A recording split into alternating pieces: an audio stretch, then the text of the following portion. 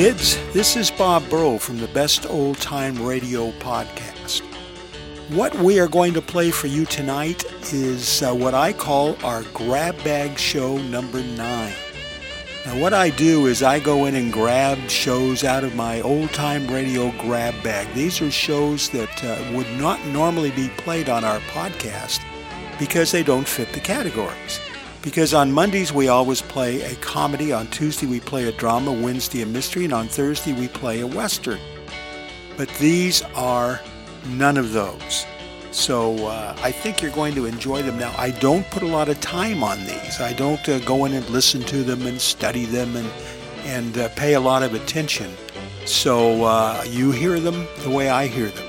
Now, I do try to go in and clean them up to make sure that they're good, clean, quality sound. And I think you're going to enjoy them. But I think just in preparing this today, the 4 shows I picked, 4 half-an-hour shows, I think are pretty unique, and I think you're going to enjoy them. So have a listen.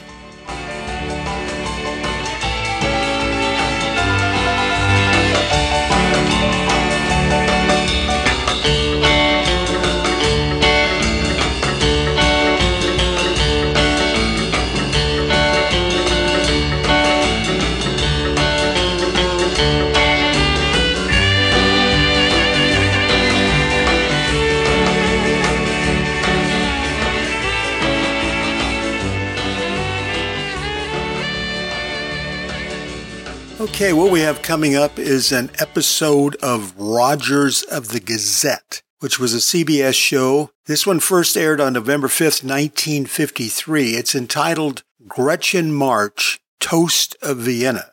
Now, Rogers of the Gazette featured Will Rogers Jr., Georgia Ellis played his assistant. This one also features Parley Bear, Virginia Gregg, Sammy Ogg, John Daner, and Vic Perrin. It was produced and directed by Norm Macdonald, and this script tonight was written by Les Crutchfield. Ladies and gentlemen, the editor of the Elyria Weekly Gazette, Mr. Will Rogers, Jr. Thank you. You know, it's a funny thing. Almost anybody can sympathize with the sufferings of a friend. But it requires a very fine nature to sympathize with a friend's success.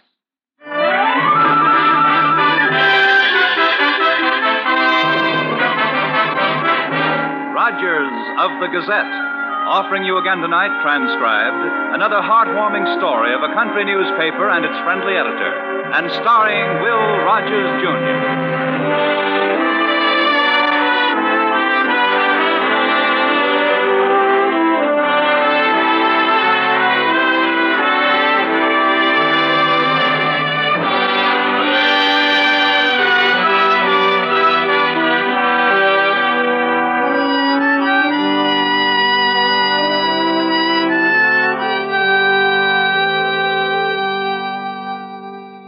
I'm Doc Clemens, a friend of Will's.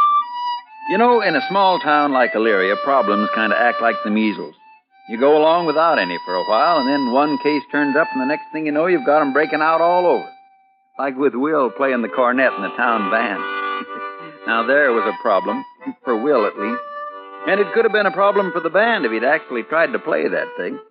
But Will got out of it all right. And he figured that was the last he'd have to do with musical culture for a long time to come. Didn't work out that way, though. It wasn't more than a week later that Ed Hartley walked into the newspaper office. It was long about 9 in the evening, and Will and Maggie Button were putting the paper to bed. Evening, Will. Miss Button. Oh, hi, Ed. Mr. Hartley? Out kind of late, Ed. Sarah put you in the doghouse? Oh, might as well have. Am I busting in on something, Will? No, we just finished checking the galley proofs. About ready to lock up and go over to Peyton's drugstore for a cup of coffee. Coffee? Sounds good. Why don't you come along? Well, maybe I will. It's a fine thing. A man with a home and a family, the only place he can get a minute's peace is at the corner drugstore. Well, at least they have good coffee. Maggie, we'll just leave everything right here on the desk. Find some spot in the morning for that piece about the rummage sale. All right, fine. Will, I always figured a man's home was his castle. Times change, Ed. Castles are kind of out of date. Practice, Sarah calls. Practice. All it does is get worse, and it was pure torture to start with. Huh? Oh, it's that kid of mine, Eddie. Sarah's got him taking music lessons, learning the violin, as she puts it. Well, It's a fine instrument. No, not the way he plays it. And every single night he's got to practice 2 hours of it right after dinner, driving me out of my mind. The neighbors, too. First it was hints, now it's threats. Will, you got to help me do something about it. Well, now, I don't know much about the violin, Ed. No, Will's more of a cornet virtuoso. Maggie? Hot Lips Rogers, they call him. Maggie? If the kid had any ear for music, it'd be different. But he don't know a note from a hole in the ground. Even Sarah realizes that. What she's really trying to do is help out this European refugee. European refugee? Oh, this woman who's teaching him, Gretchen March. Comes from Vienna or someplace. Not much income, needs the extra dough, Sarah says. Will, I'd rather give her the money. Gretchen March. I heard about her. Supposed to be a fine musician. Now, that she may be, but she can't do anything for Eddie. He's like me. More the first baseman type. Will, you gotta help me, I tell you. Well, I'd like to, Ed, but If I have to listen to that kid play the scales off key for another week, I won't be responsible.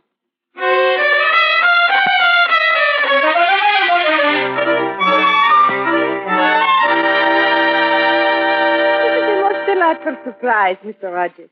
The editor of the newspaper, you say? Yes, come on. And you have come to make an interview. Oh, how charming. Oh, but please to come in. Oh, thank you. I hope I'm not interrupting Eddie. No, not at all. This way, Mr. Rogers. I have a pupil who is studying the violin, but I am sure the one little interruption will not cause damage. Hiya, Mr. Rogers. Hi, Eddie. How's it going? Guess I won't never learn to play this crazy thing. My dear young man, this crazy thing is a violin. Yeah, I know, but why can't they put keys on it so you know where to put your fingers? Like a baseball mitt? Well, yeah. Oh, hey, did you see that game out of Beaver's pasture Saturday? We sure showed them bums from Reedsville how to play. Please, now continue with your playing while Mr. Rogers and I talk for the moment. All right. But this sure ain't what I'd rather be doing. Now, what was it you wished to know, Mr. Rogers? Well, I thought the people in town might be interested in knowing more about you, Miss March. What you did in Vienna, your musical background. He is only learning. I certainly hope so. Well, now, you see, most of us didn't realize that we had a pretty famous person living here in... Heaven forgive me. In Vienna, I did not teach pupils such as this one. No, I don't imagine you did. Properly played, the violin is an instrument of exquisite beauty. Yes, I'm sure of it. It should be approached with reverence and love. It should be held only by hands that have the music flowing from the very fingertips. I'd say it's not flowing too freely there. Well, one must eat, I suppose. He doesn't seem to be getting the knack of it. Is it possible you are musically inclined, Mr. Rogers? Well, not really. I did used to play the cornet, of course. Oh. No, but that was quite a while back in the high school band. Oh, how nice. Well, about the interview now. The third bar. It's never gone that far before. Oh. Thought he had it beat there for a second. He will never have it beat, Mr. Rogers. Now about the interview. Now, look, Miss March, this is probably even more painful for you than it is for me. Let's slip out to Peyton's drugstore and talk about it over a cup of coffee. What do you say?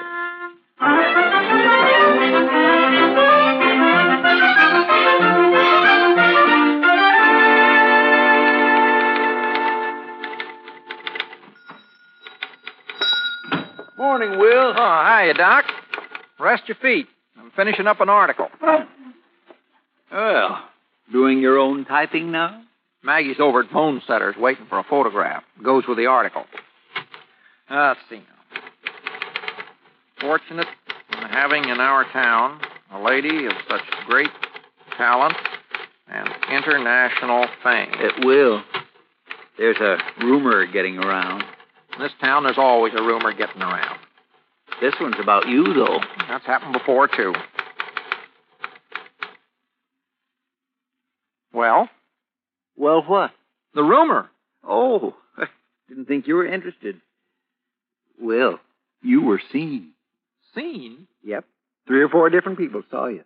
It's all over town. What's all over town? This new romance of yours? Romance? Gretchen March. Shouldn't have gone to Peyton's drugstore. Not in broad daylight. Not if you wanted to keep it quiet. Doc, for the love of... It's all right, Will. I don't blame you a bit. These Europeans are pretty fascinating. So I hear. Now, maybe so. Of course, some of the boys over at the barbershop figure her being maybe 10 or 12 years older than you is not too good. But then, like I told them, she sure doesn't look it. Yeah, thanks, Doc. Nice of you to stick up for me. Well, I figured it was the least I could do. You wouldn't believe I was just interviewing her to get an article in the paper, would you? Well, I might. But I doubt if the boys at the barbershop would, though. Not even if they saw the article? There. That's it. Take a look. 1.5-page story with a 2-column cut of Miss March. That ought to be enough to squelch the rumor. Well, I don't know, Will. Some of these adjectives. Lovely, charming, brilliant artist, host of Vienna. That's pretty hot stuff. Seems like you're laying it on kind of thick here. I am, and there's a reason for it. Yeah, that's what the boys at the barbershop will figure. Doc, there's nothing to it. I'm only doing a favor for a friend. Oh, kind of a John Alden type of thing, you mean? No, not a John Alden type thing. It's Ed Hartley.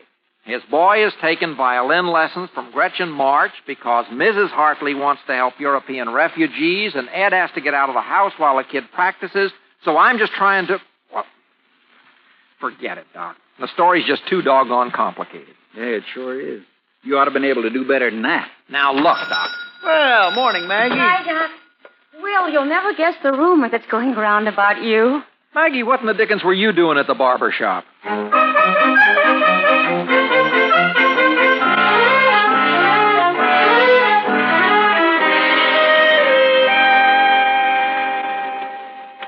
Will. Huh? Wait up a second. Oh, hi, Ed. Been wanting to thank you, Will. That article in the paper sure did the job. No more lessons, huh? Nope. Sarah gave in. Good. Last night's the first quiet evening I've had at home for weeks. And it's kind of nice to have the neighbors speaking to me again, too. I take it Gretchen March don't need any more help, then. Within 3 hours after the paper hit the streets yesterday, 16 parents had called her wanting to arrange violin lessons for their kids. And there'll be more. That's good. She ought to end up with a pretty fair income. Sure she will. Most of them offer double price. Figure it's a privilege. Guess she'll have to rent a studio now. She can't handle that many in her apartment. Say, Eddie's real grateful, too, Will. Boy, is he glad to get off of that violin. I bet he is. Maybe I could locate some place she could use. Yes, sir. Never saw that kid so happy. Ought to be off kind of by itself, I guess. Most of the neighbors would look at a music studio as a nuisance. Well, I got to run, Will. Sure do thank you. Well, wait a second, Ed. Say, you got some business properties Sorry, Will, I'm late now. I'll be seeing you. Yeah, but... Well, now, what in the blue blazes got into him?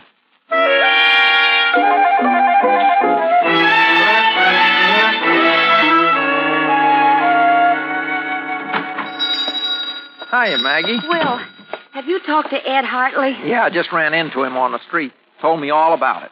Now, Maggie, it's a perfect example of the power of the press. I know, Will. One article in the paper, and a woman the town hardly knew existed turns into a local celebrity, her services in demand, income established, Yes, but... not to forget the original purpose of the whole thing, also accomplished. Ed Hartley can sit home evenings now and read his paper in peace thanks to the Elyria Weekly Gazette, the paper that gets things done, the paper that not only reflects but molds public opinion. The paper which... whose editor just loves the sound of his own voice. I guess I got carried away. The editor whose name is on everybody's lips, Now. linked in romance with that lovely, charming, fascinating, brilliant Viennese artist, Miss Gretchen Now, March, Maggie. an older woman. Oh, it'll die out, Maggie. Just talk. About her being an older woman? You know what I mean. Well, down to work. That job's done. Operation Help Ed Hartley. Mission accomplished. File closed. Not so fast, Will. You've got a shock coming. I have? Oh, say, you got to find some place she can use for a studio. Won't be necessary. Huh? She already has a place. Oh, good. I was afraid we'd have some trouble finding a... What was that? The opening salvo. Be darned if I know what you're trying... Maggie, is that... It is. The vacant real estate office next door. It's now the Gretchen March Studio of Music. Oh, no. 21 pupils already, Will. and more enrolling all the time.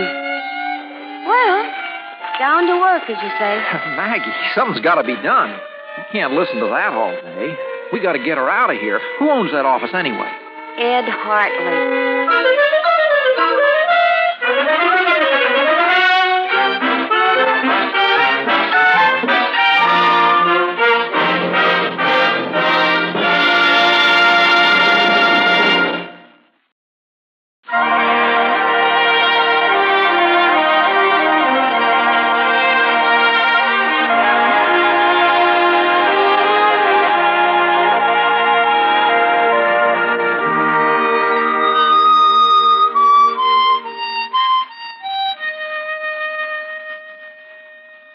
Confound it, Will. It wasn't my fault. It was Sarah. She figured that if we were going to stop Eddie's lessons, the least we could do was give Gretchen March a free studio. It didn't have to be next door to the newspaper. It's the only building I've got vacant, Will. Ed, can you imagine Eddie's practicing multiplied by 21? I sure wish I could do something about it, but I don't see how it... You've got to do something about it. Doggone it, Will. I can't just throw her out on the street. Of course not, but, well, there must be some other place she can use. Nothing I know anything about. What she ought to have is a hall of some kind, or an auditorium, or an auditorium. Will, I don't know what you're thinking about, but the only auditorium in town is the one at the high school. Well, that's what I am thinking about. That and the fact that you're on the school board, Ed. Now, wait a minute. And the fact that I'm in this mess because I did a favor for you. Will, I can't do it. They got a strict rule about the auditorium. It can't be let out except to teachers or staff members. Then get her on the staff. Are you crazy? A high school orchestra, Ed. Should have had one a long time ago. Every other town this size does. The board would never approve it. With you on the board, of course it would. I don't have the whole say-so, Will. Old man Brandon would block it. You remember how he fought to the last ditch against putting physical education in the curriculum. Last school in the state to do it. Yeah, I know. He wants to keep everything just like it was 30 years ago. Any change, no matter what, he's against it. I wouldn't have a chance, Will. Now, wait. Public opinion beat him on physical education, and public opinion will beat him on this. There's no public opinion on this. There will be, Ed. Never underestimate the power of the press. The way I heard it, it's the power of a woman. That's another quotation. I wonder. Tell me something, Will. That interview you printed, is she really that fascinating?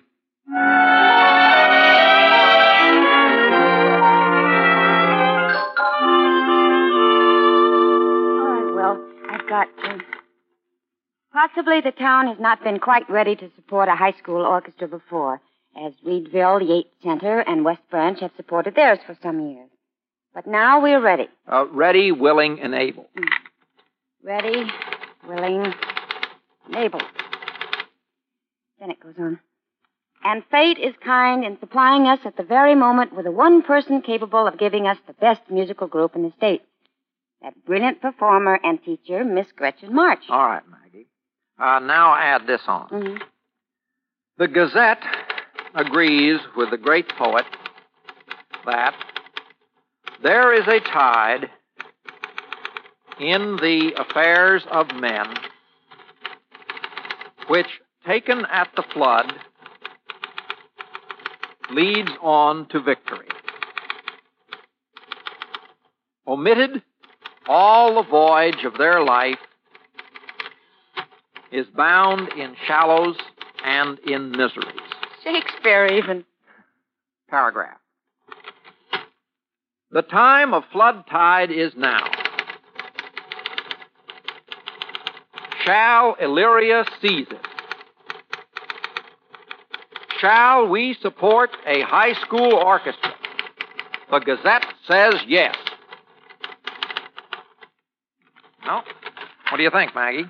Well, A trifle flowery, Will. Not bad, but flowery. Oh, didn't hear you come in, Doc.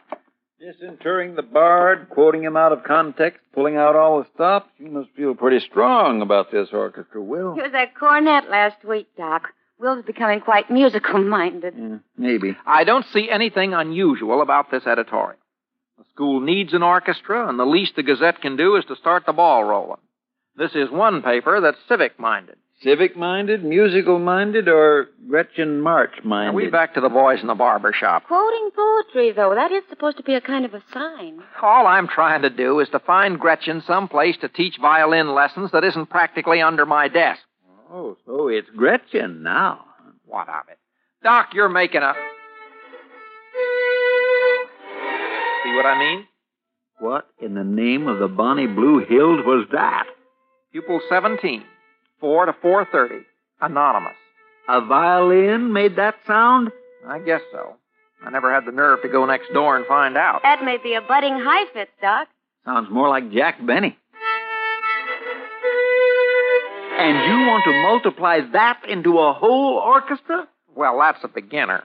Orchestra will just take advanced students. And anyway, it'll be clear across town in the high school auditorium. Well, that'd be a help at least. Too bad it won't work out. What makes you think it won't? Old Everett Brandon, he even objects to the science department teaching atomic theory. Says they got along all right without atoms in his day. He won't agree to anything new, Will. That's the reason for this editorial. Oh, pressure of public opinion? It won't move Brandon, even if you arouse any public opinion. I'll arouse it. I'll get Gretchen March out of here and over to that auditorium if I have to go out and make soapbox speeches. Take your cornet, Will. That'll draw the crowd. Yeah, and quote some Shakespeare. Poetry always gets them. I've heard better music from a cat with its tail caught in the door, and the cat didn't have to practice.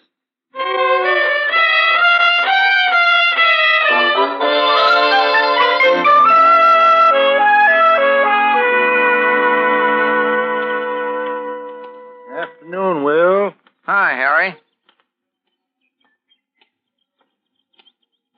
Oh, Mr. Rogers. Hiya, Gretchen. How's the music business? Overwhelming. Oh, I have so many pupils, I hardly have a moment to think. And do you know something, Mr. Rogers? A few of them even show definite signs of talent. Amazing. Not much, you understand, but definite. And now this editorial in the paper this morning. Well. Oh, it is too much, too kind of you. I don't know what I should say to thank you. It's no more than you deserve. It'll be a fine thing for the high school. And, of course, you'll be able to use the auditorium for your private pupils, and it'll work out better for everybody. For the pupils, I mean. And all because of you. Mr. Rogers, you have made me so happy I could kiss you. Well, at least not here in front of the barber shop. To take such an interest in someone you did not even know. Yeah, well... You have given me new interest in life. I feel like a young girl again. Oh, it is wonderful. Now... Well, I wonder if I could have a word or two with you. Why, of course, Mr. Brandon. Do you happen I to know... just read this editorial of yours. Of all the unmitigated, rabble-rousing poppycock I ever heard of. With the taxpayers of this town already overburdened with a crushing weight of utterly asinine and nonsensical expenditures, you're asking for an orchestra. An orchestra indeed, sir. Mr. Brandon, I don't think I'll tell you right now, Will, no orchestra. Not even if the irate citizens of Elyria storm the school board with fire and sword. I don't think it'll come to that, but now... If they want music, let them turn to their radios. And you can tell that to this March woman, whoever she Miss is. March, I'd like to present to you Mr. Everett Brandon. How do you do, Mr. Brandon? It's a pleasure, Miss March. Miss March? But I thought you were... I expected more... That I wouldn't have talked the way I... Oh, by Jove, I'm late. Yes, indeed. Gotta hurry. Good day.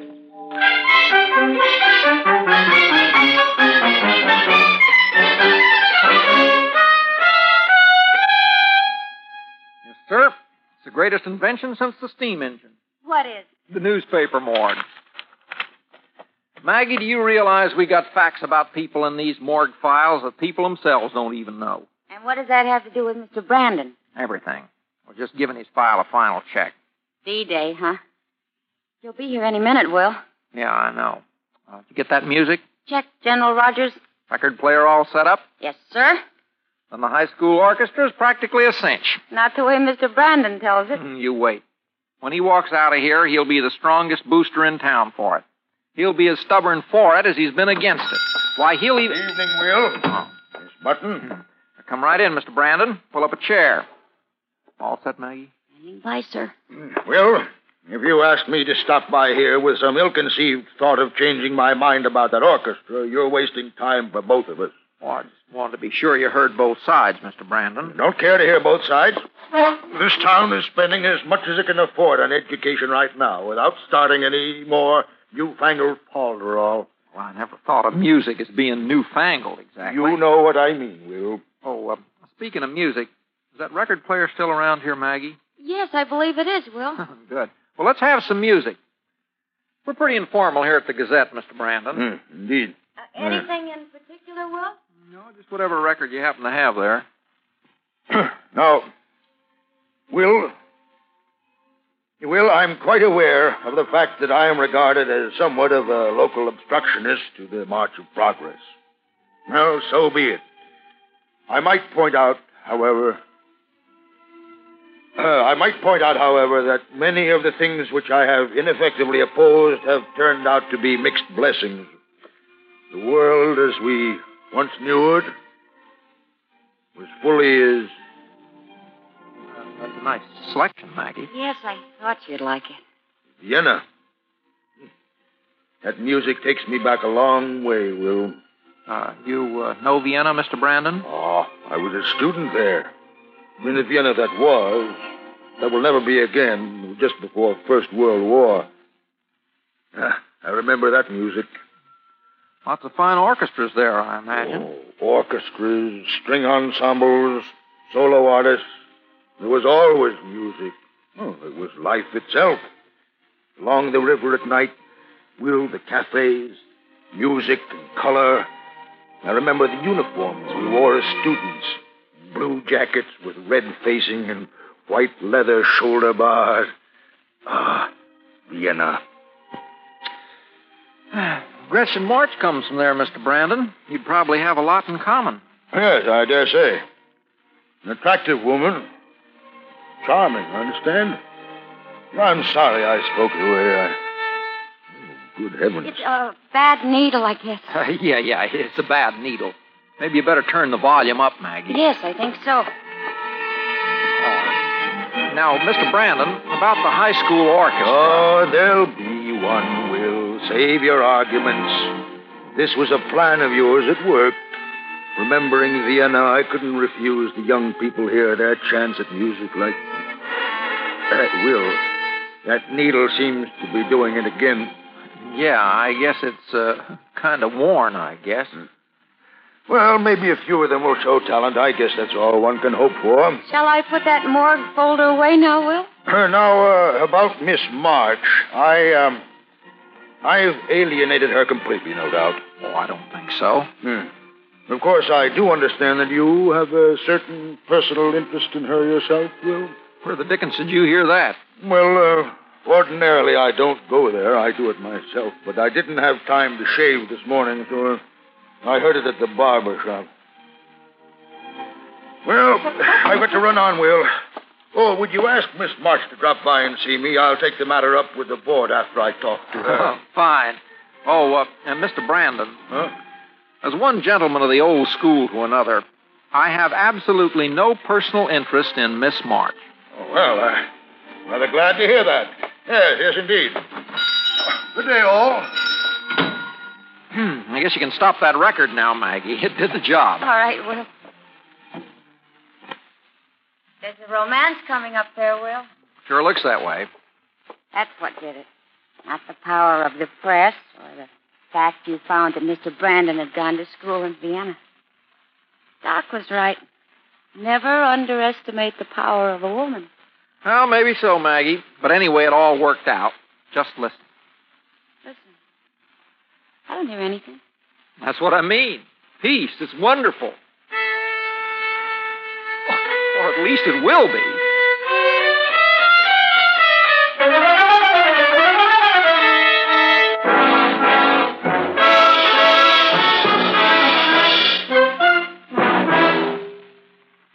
You have just heard Rogers of the Gazette, starring Mr. Will Rogers, Jr., with Georgia Ellis as Maggie Button.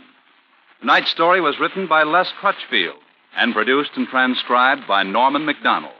Featured in the cast were Parley Bear, Virginia Gregg, Sammy Ogg, John Daner, and Vic Perrin. The special music was composed by Rene Garrigan and conducted by Wilbur Hatch. Starting next week, Rogers of the Gazette will be heard on Wednesdays. Consult your local station or paper for the time. Remember, Wednesday next week. And be sure to tune in next week at the same time to hear Junior Miss.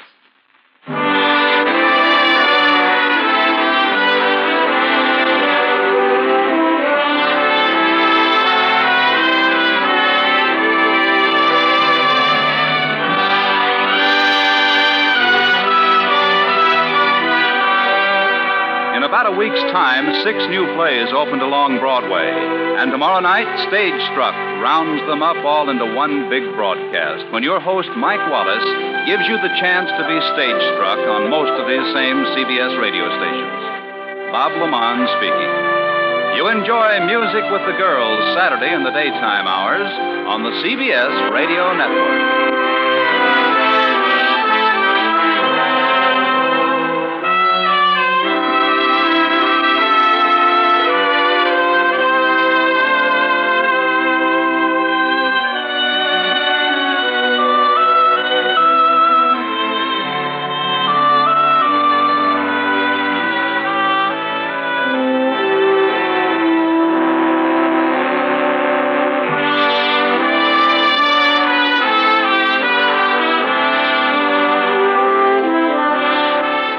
Well, that was Rogers of the Gazette, its first broadcast November 5th, 1953 on CBS.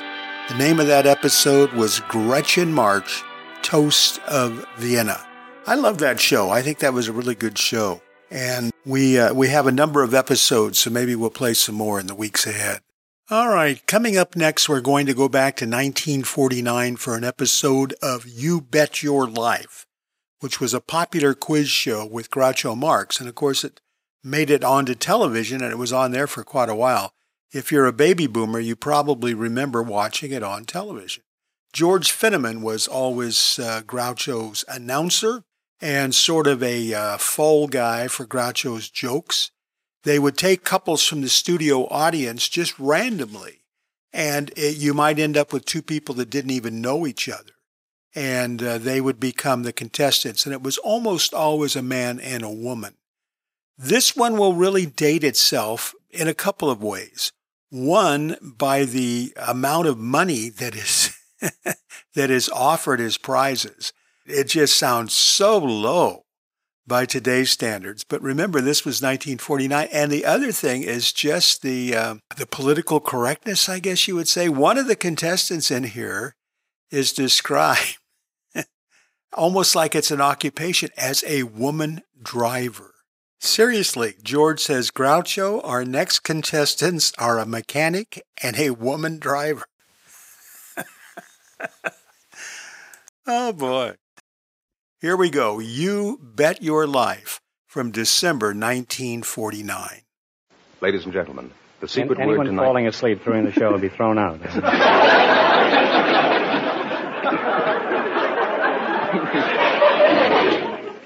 Ladies and gentlemen, the secret word tonight is dust. D-U-S-T. Really? You bet your life!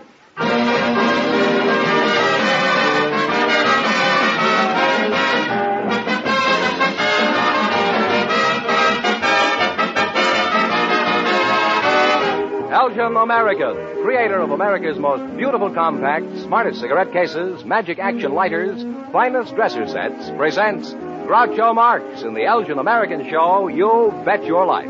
The comedy quiz series produced and transcribed from Hollywood. And here's that sterling Elgin American, the one, the only... Groucho! He must be a pygmy. Oh, that's me, Groucho Marx.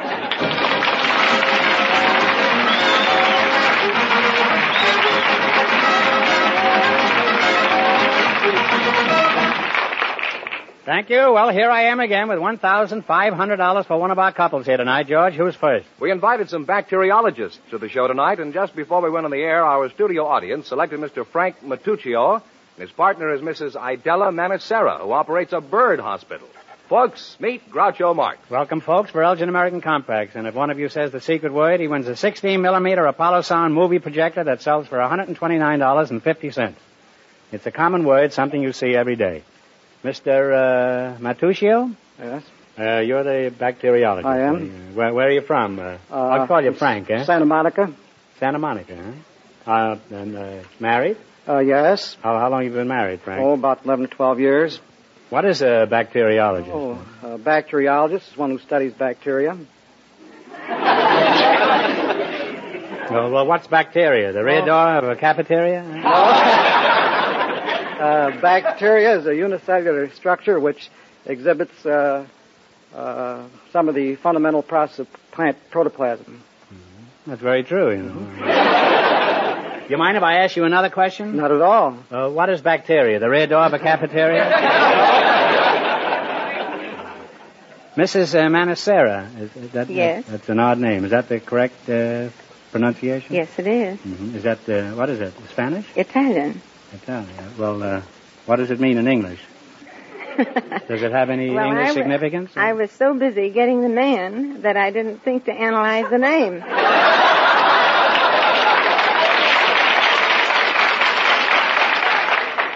Well, Idella, is that your first name? Yeah, Idella? it is. My given name. Your given name, eh? Yes. I guess somebody was glad to get rid of that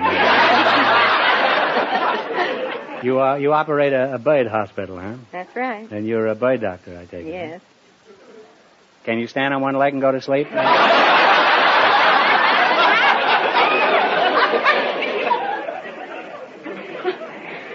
Well, you're a doctor, sort of. Maybe you can answer a question that's been bothering me for a long time. What is bacteria? That's exactly what the doctor said. Everybody seems to know but me, huh? For a bird doctor, you're pretty cagey, Idella.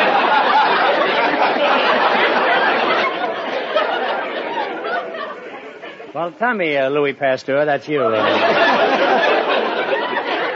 How did you meet your wife? Under a microscope, or? No, I met my wife at a Eastern hospital. She happened to be the personnel clerk there, and she took down my.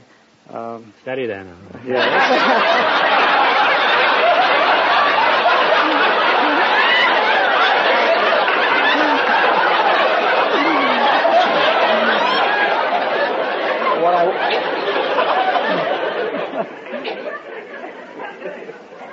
What I wanted to say was that she took my application. Was it a hot application? No, it was a pretty good application. Do you have any youngsters, Doc? No youngsters. Does anything exciting ever happen around your laboratory? Oh, not too much. I happened to listen to a baseball game one day, one of the World Series, over a stethoscope. You listened to it over a stethoscope? That's right.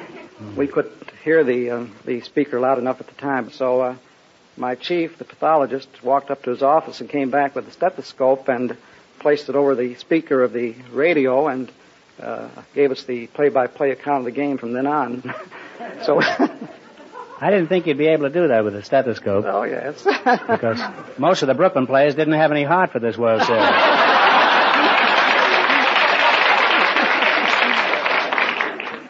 Well, tonight I'm learning quite a lot about birds and bacteria, and now I want you to have the perfect Christmas gift from our sponsor. For Mrs. Idella Manicera, Elgin American's Beautiful Pearls, an ideal Christmas gift for any woman. They're the finest pearls made by man. I'm sure you'll enjoy them. Thank you. They'll match everything I have. And what about Ducky here? For Mr. Matuccio, an ideal Christmas gift for a man. Elgin American's popular cigarette case with today's smart leather-like look. Oh, very nice. Now I can stop bumming cigarettes, I guess. Now, Idella, what kind of birds do you doctor? Well, we have all kinds. We have canaries and parakeets and cockatiels and parrots and minor birds. Minor bird? Is that the bird that looks after the miners? That isn't John L. Lewis, huh? Now, do you ever treat any wild birds? Yes, we treat wild birds. They're brought to us constantly. What kind? Well, all kinds. Mockingbirds and blackbirds and larks. Everything. Lark. What do you do for a lark?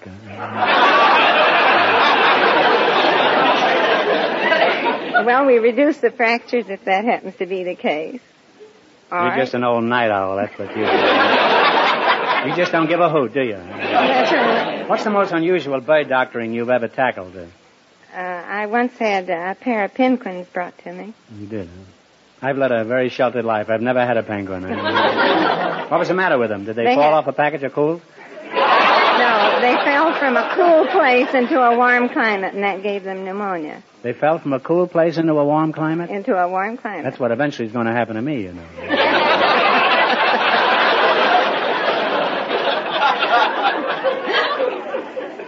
Now tell me, Florence Nightingale, when you were a young girl, a real young girl, I mean, you're still a girl, but did you always dream of someday being a bird doctor? No, What did you want to be? I wanted to be a physician.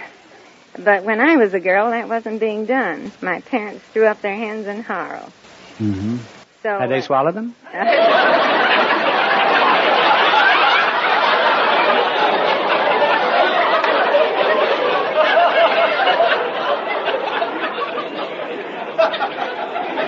What a vulgar mind I have. In just 1 minute, you're going to work together as a team for $1,500. Fenneman, tell them the rules. Each of our 3 couples has $20. They bet as much of that 20 as they want on each of 4 questions. The couple that earns the most money gets a chance at the $1,500 question at the end of the show. Our other 2 couples are in a waiting room off stage, so they don't know what's going on out here. Here we go. Let's see how high I can build you $20. You selected nicknames for college teams, right? That's right. What college team? How many? You have $20. How much do you want to bet? Well, 10. 10. What college team is known as the Indians? Stanford. Stanford is right. And they're off down the field with $30. You're going for $1,500 tonight. How much of your $30 will you try? Well, 20. 20. What college team is known as the Mustangs? Southern Methodist. Southern Methodist is on the nose. And now they have $50. Here's your third question. How much of the 50 are you going to try? 40. What college is known as the Vandals? Vandals. Tennessee? No. Vanderbilt? Oh, I'm sorry. It's where the big potatoes come from. It's Idaho. Oh, Idaho. That's right. They now have $10. Now you only have $10, and here's your last chance to beat the other couples. How much of the 10 do you bet? Oh, we'll bet the works. You bet the works. What college team is known as the Wolverines? Michigan. Michigan is correct. And they'll wind up with a total of $20.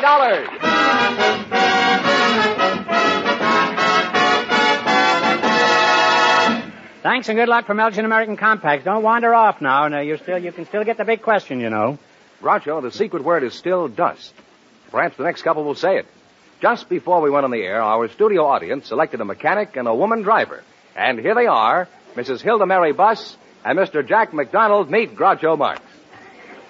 Welcome, folks, to the Elgin American program. And if one of you says the secret word, he wins the 16-millimeter Apollo Sound movie projector instantly. It's a common word, something you see every day. Mr. Jack McDonald, huh? Yes, sir. You're a mechanic, eh? Are you married, Jack? Yes, sir. Any little wenches? Any little wenches at home? I have Wrenches 2. at home? 2, sir. How'd you meet your wife? Oh, I was invited to a party one evening, and I was told I was to have a date with a girl by the name of Verna. When I got there, I found there was 2 Vernas, so I took my choice. And, I hope you've quit that, though, huh? Yes, sir. Where do you work, Jack? I work for Mark C. Bloom, 6210 Sunset Boulevard. Open 24 hours a day. Good service. What kind of a mechanic are you? Garage mechanic. You work on garages? On cars. Do you work on them or under them? Under them. Well, why do you work under the cars, huh? That's where the work is. Don't look now, but my clutch is slipping, huh? Now, Mrs. Buss, Hilda Buss, huh? That's right. Mm-hmm. Where are you from, Hilda? I'm originally from River Falls, Wisconsin.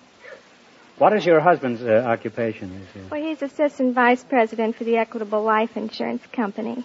Mm-hmm. That's good business, the insurance business. Well, I think so, and he does too. Mm-hmm. Don't you? Yes. I'm crazy about it. How'd you meet your husband, man? Well, I was selling men's real silk shorts door to door.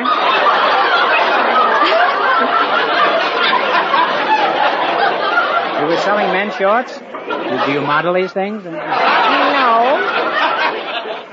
I met him in his private business office with a tape measure in one hand, a pair of orchid shorts in the other.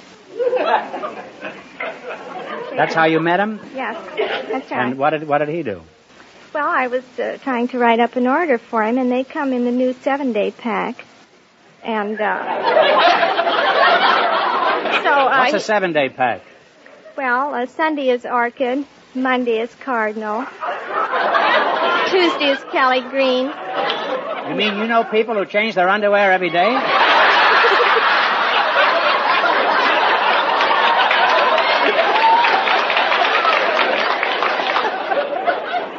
Well, so? Wednesday is Champagne. Oh, Thursday is it, huh? Canary. If Thursday is Canary. I'll get that bird doctor back here.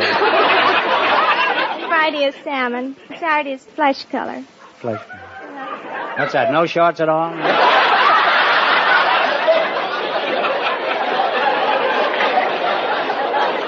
I suppose Sunday you spend all day washing, the other 7 days. Well, this is a whole new world you've opened to me, Hilda. Now tell me, Leaky Gasket, what's the most common type of repair job that you're called on to fix? People come in with a trouble, they say. They got a knock and a rattle, but it's all in their head. They got a rattle in their head? Well, what gives you the most trouble, men drivers or women? Oh, men. Why? Why is that? A man, he comes in and he he knows all about it, you know. And a woman driver, she comes in and says, fix it. Now, Mrs. Buss, is this true that women don't know anything about the car they drive? Well, I wouldn't say that. Well, you don't have to. He just said it. Let's see how much you know. For example, you've just stepped on the starter. Now tell me, what's going on under the hood?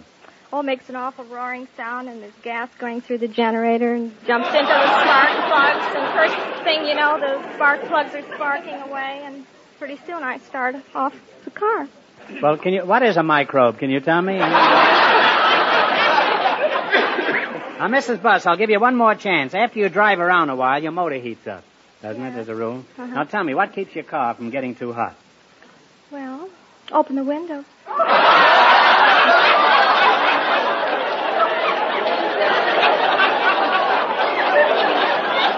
I rest my transmission, huh? Now, we're very happy to have you both here. You've been a wonderful couple, and George has the perfect Christmas gift from our sponsor. For Mrs. Buss, Elgin American's beautiful dresser set in jeweler's bronze with a look of gold. Notice that engraved floral design, Mrs. Buss. Isn't that lovely? Oh, it's beautiful. Thank you. For our mechanic, Elgin American's exclusive heart-shaped compact that's definitely different. It's jeweler's bronze that looks like gold. His wife will truly appreciate it. Beautiful. All right, now let's play You Bet Your Life for $1,500. You run your $20 into more than our other couples, and you get a chance at the big question. I can't tell you how much the first couple won, but George is off stage to remind our listeners. The bacteriologist and the bird doctor won $20. Here we go. Let's see how high you can build your $20. You selected pictures on paper money as your category. Is that right? Yes, sir. Here's your first question. You have $20. How much are you going to try? 15. Whose picture is on the $5 bill? Lincoln. Abraham Lincoln, the old boy himself. They're on their way with $35. Remember, you're going for $1,500 tonight. How much of the 35 you're going to try? 30. No, 30. You're going to try 30. Whose picture is on the $2 bill? Jefferson. Thomas Jefferson is right, huh? They're on their way. They have $65. All right, you've got $65, and here's your third question. How much of the 65 you're going to try? 60. $60. Whose picture is on the $50 bill? Grant. General Grant is right. They're really climbing now. They have $125. All right, you're reaching the peak. You've got $125, and how much are you going to bet of the $125? $125. $125. Whose picture's on the $500 bill? Harrison. I'm sorry, it's William McKinley. That was a tough one. You gambled and you lost. Going to give you a chance to make yourselves $10 richer. It's not going to be easy, so concentrate. You ready? What animal do you find on a buffalo nickel? Buffalo. A buffalo is right.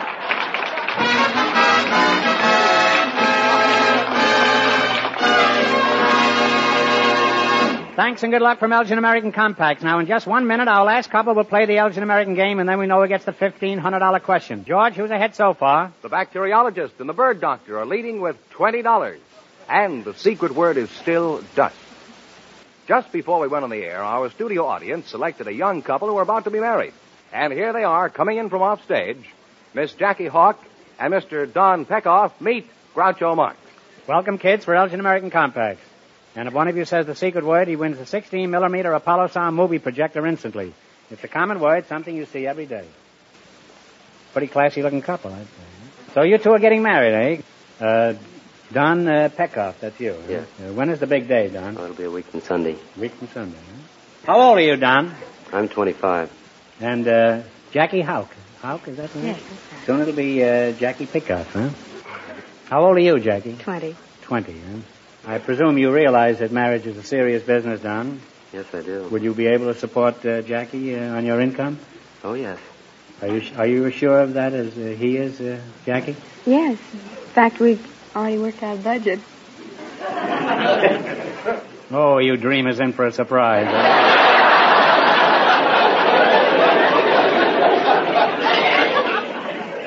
Where do you work, Don? I work at Orbach's.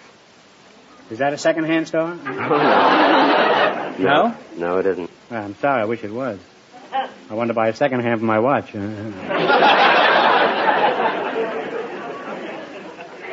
What do you do at Orbach's? Oh, I work in the boys department. I sell clothing for kids from 4 to 20, and once a week I take stock. And have you ever been caught at it?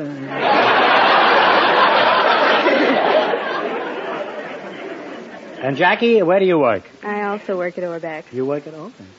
How did you meet this fellow, in the bargain basement? How'd you meet him, Jackie?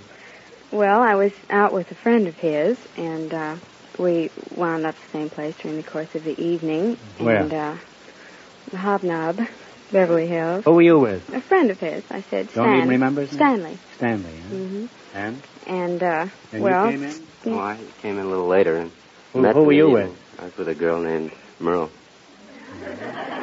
And what happened? Well, I went home at 12:30. Stanley took me home, and Donald picked me up at 1:45.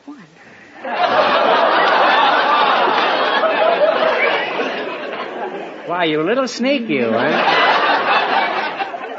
Now, look, I'm a little past that period, but how did he transmit this message to you that he was going to see you after you had stashed away this other guy, huh?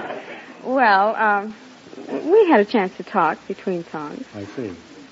Between And Stanley Cokes. wasn't looking, and he That's right. quick slipped him the info, huh? He went out to get more Cokes.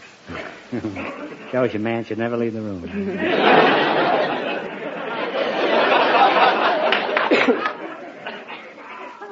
What do you do at the store, Jackie? I'm a rapper. A rapper? Mm-hmm. Pretty snappy-looking rapper. And how far from Jackie do you operate? Oh, about 2 minutes by the escalator. 2.5 minutes by the elevator and 4 minutes by the stairs. There must be a faster way, isn't there? I haven't hit on it if there is. Have you tried squeezing in one of those little change boxes that they shoot along? We'll try that No, next I time. How did you shop around before you decided that Don was the best boy, Jackie? Oh, I went out on dates. Went out with quite a few fellas, I guess.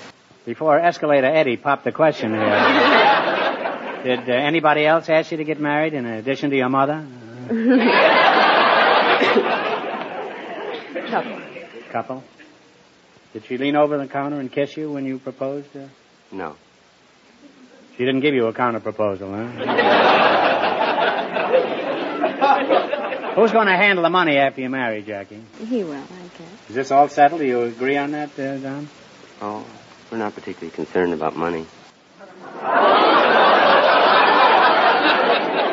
Well, it doesn't matter. No, really, it's of no importance, money, huh? That is, unless you want to eat or something like that. Looking for a room or something. What's your ambition in life, Don? I guess my first ambition is to get myself out of debt. Well, after you're 65, what's your ambition, huh? Are there any opportunities for advancement there at Orbach's? Oh, yes. You contemplate staying there? Well, I plan on going to law school in the fall. Then you're going to sue Orbach, is that it? Well, if you two can stand me for 5 minutes, you'll have no trouble standing each other, I'm sure. I wish you both every happiness, and I know you're going to have a wonderful time together. Now, George Fenneman has your perfect Christmas gift from our sponsor.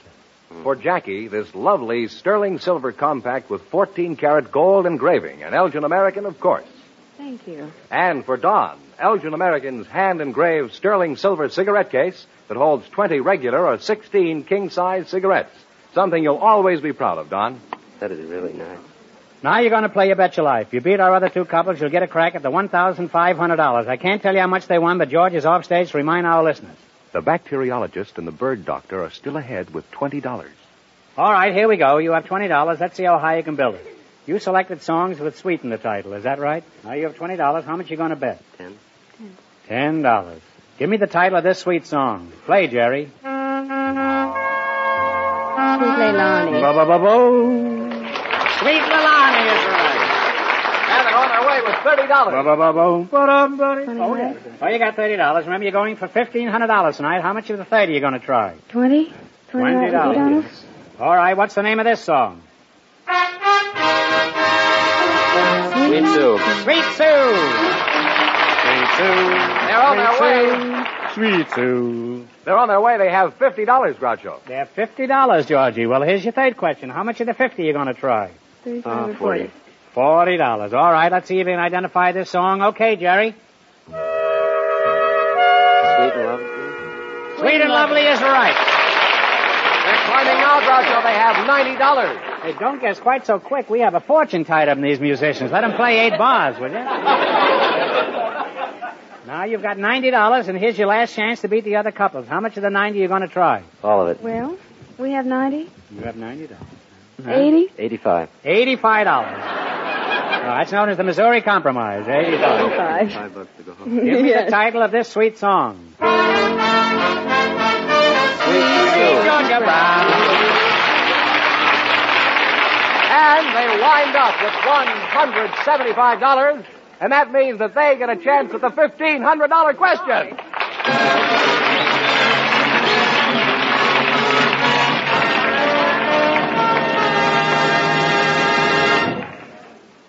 And here's the winning couple, Groucho, the engaged couple. Well, back again to try for $1,500, eh? Good luck. I'll give you 15 seconds to decide on a single answer between you, so talk it over thoroughly and no help from the audience. Please. Recently, a 7-foot statue of the Mormon leader who founded Salt Lake City was erected in the Capitol in Washington. What is the name of this great Mormon leader?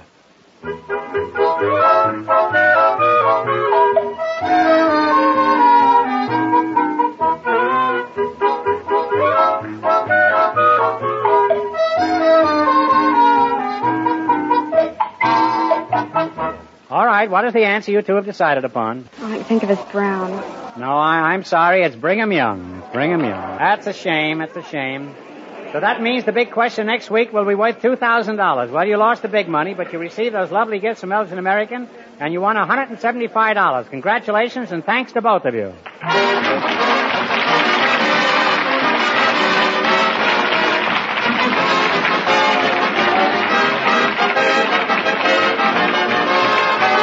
The Elgin American Show, You Bet Your Life, is a John Goodell production. Transcribed from Hollywood, directed by Bob Dwan and Bernie Smith.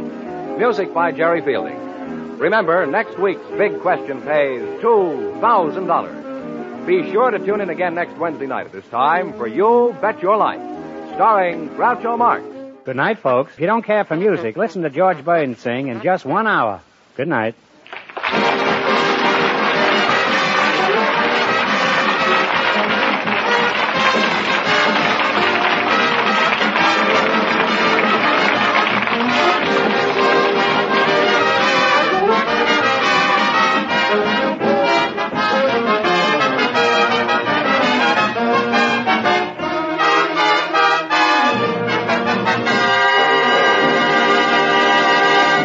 That was You Bet Your Life, the Groucho Marx quiz show that was first broadcast December 7th, 1949. All right, what we have coming up now is an episode of The Quiz Kids, which was a Sunday afternoon staple all over the country. This show came out of Chicago on NBC, and what they did is they took some very, very intelligent kids, mostly from the Chicago area, and they formed a panel, and people would try to stump them with questions, academic questions mostly, and these kids were really on top of it. Now, the theme for tonight's show is sports, And you're going to hear four very famous athletes, nationally known athletes that are going to become a part of this show tonight and participate with the kids. This is a fun one. So this was from November 12th, 1950 on NBC. Here are the Quiz Kids. Alka-Seltzer presents the Quiz Kids and the chief quizzer himself, Joe Kelly.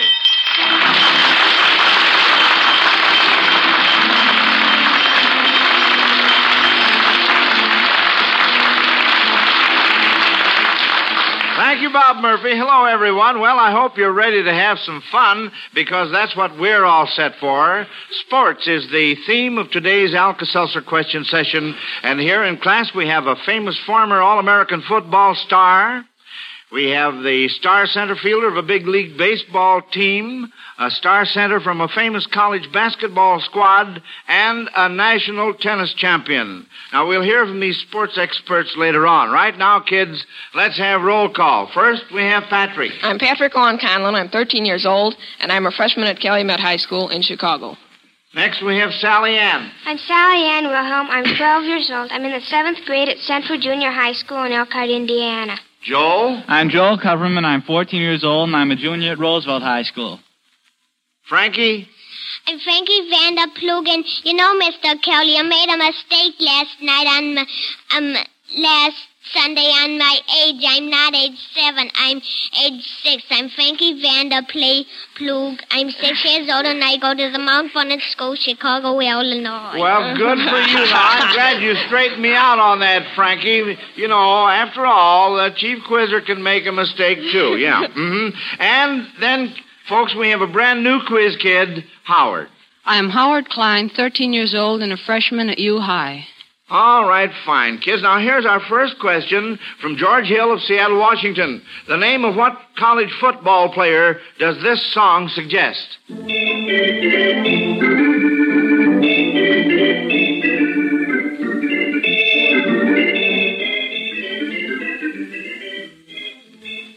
All right, no hands up as yet. Kids are thinking real hard, though. Howard, let's have that... again, just a little of it.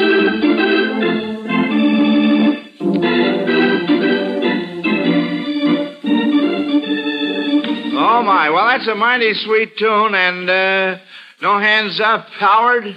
Well, I believe there's a collegiate football player by the name of Sugar. I don't know from what college he's from, though. And so, well, you gave me the answer, but you didn't give me the name of the tune. The answer is Leo Sugar, and end on Purdue's team, and the name of the selection is My Sugar Is So Refined. Well, we were partly right on that. However, that is a miss, and that means that George Hill of Seattle, Washington will get his choice between a large console Zenith radio phonograph combination or a fine Zenith television set for stumping you kids on the very first one. Here's question number 2. Mrs. May Wilson of New York sends in a question about sports in literature. What fictional stories might contribute contestants for the following games or sports? The first one is bowling. Pat. Well, that might be the story of Rip Van Winkle. Rip Van Winkle, that's the boy. That's right, Patty. How about croquet? Frankie. Oh, that would be an Alice in Wonderland in Mr. Kelly. You know, that's kind of a funny croquet game because they use hedgehogs for balls and flamingos for mailers. That's just the way they played it. Now, how do you like that?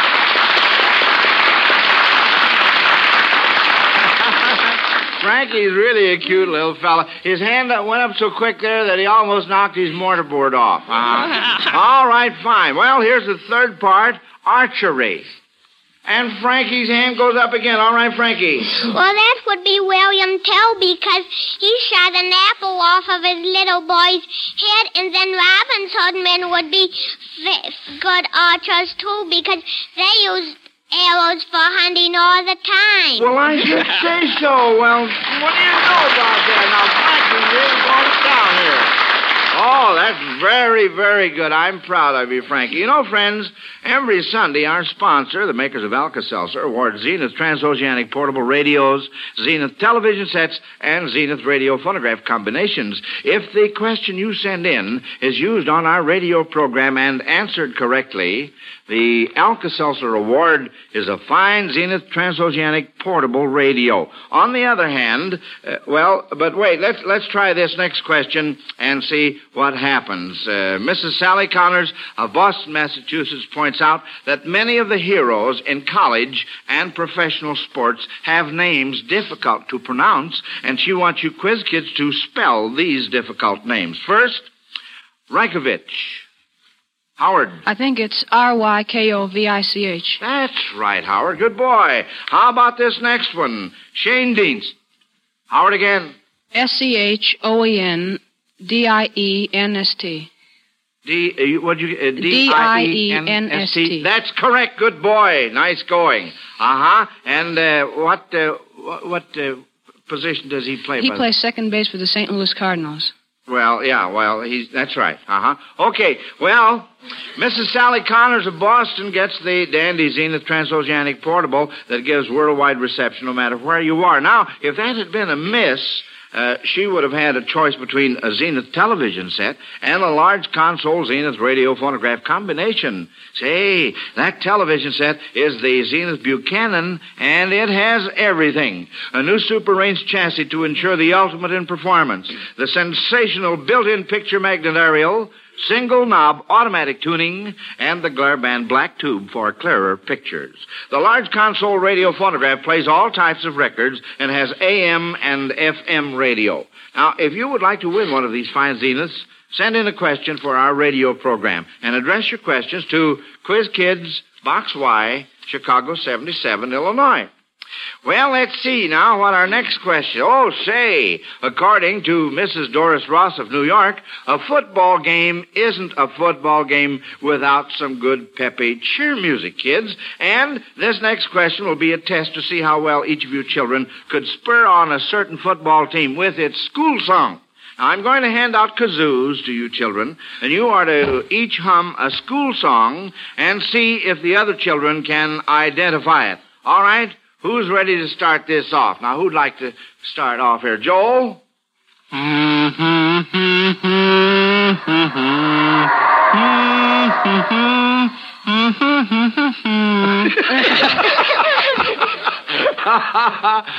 not laughing at you, Joel. I'm laughing with you. Patrick? Well, we're from Iowa. That'd be Iowa's song. The Iowa corn song. All right, fine. Now then, who's next?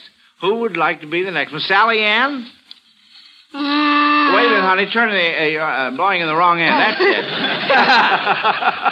All right.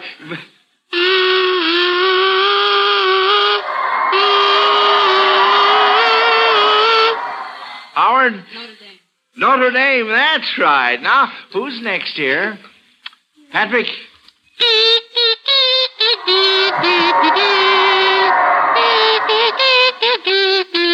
Sally Ann? That's Illinois Loyalty Song. That's right. That's a girl. Now then, Frankie, how about you?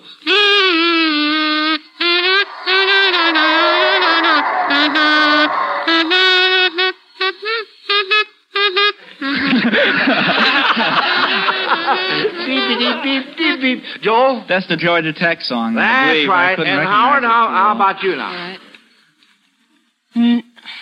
Have you got the wrong end there, Howard? Yes. Huh? No, you're all right. I couldn't see it was hidden behind the microphone. Go ahead. Yeah. Don't put your finger in the top. That is not a key.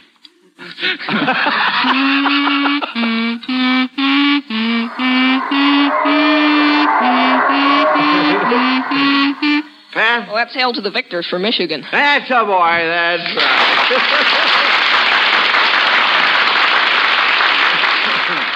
And now, Quiz Kids, we really get down to the heart of our all-sports program.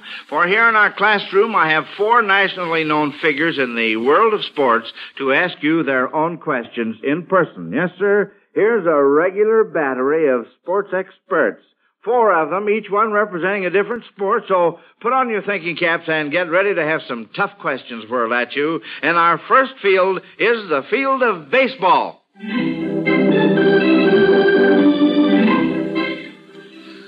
And here to ask you a question about baseball is a longtime favorite from the Chicago Cubs, Andy Pafko.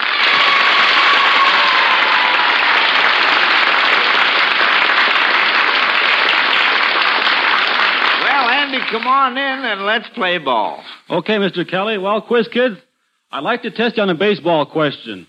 Who was recently voted the most valuable player? Pat? Well, that was Phil Rizzuto in the American League, and I think it was Jim Constandi in the National League. Very good, very good. And the next question. In the news recently was a listing of the Associated Press Big League All-Stars. Now I wonder whether you could name 5 of the 11 men listed and position they play. Joel? Well, let's see. I believe Dropel was at first base and Robinson at second base and Rizzuto at shortstop. And let's see, Kell at third. And the outfield was, Kiner and Musial and DiMaggio. And let's see, Barrow was catching and Lemon and Spahn were pitching, I think. That's very good. Well, you missed one question. He's a utility man. Who was voted the most valuable utility? Goodman of the Boston. Well, say, Joe really scored on that, didn't he, Andy? Oh, he's perfect. Yes, sir. Perfect day at bat, huh? That's right. That's batting 1,000, I'd say. All right. Well, thanks a lot, Andy. Now then, kids, we turn next to football.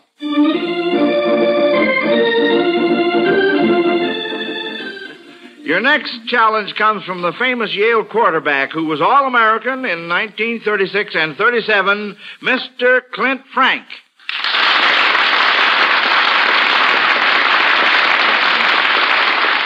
Well, Clint, I hope the kids are ready to tackle your question. Thank you, Joe. Here are some good, tough questions for you quiz kids about the outcome of some of this season's games. You are to get 2 out of 3 parts correct. First one. In this current year, what team won from Ohio State but lost to Texas? Pat. Well, that would be SMU. They beat Ohio State 32-27, and then Texas beat them 23-20. That's 100%. Fine going. Second question. What team defeated Columbia but lost to Army? Joel? Well, that was Penn. They beat Columbia 34-0, and then they lost to Army, I think, 28-13. Another one, 100%. Finally, what 2 teams defeated Iowa but lost to Michigan? What 2 teams defeated Iowa but lost to Michigan? Howard. I believe one of them was Illinois. Joel? No. I believe Indiana beat them, and let's see, I think another one of those teams beat them. Indiana and somebody else. It's the Midwestern school, I'll say that.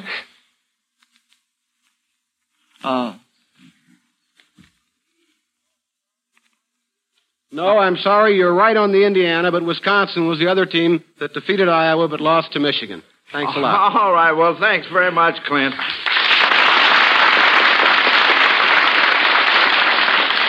We can't get them all, you know. Now, next we delve into that fast and fascinating game of basketball.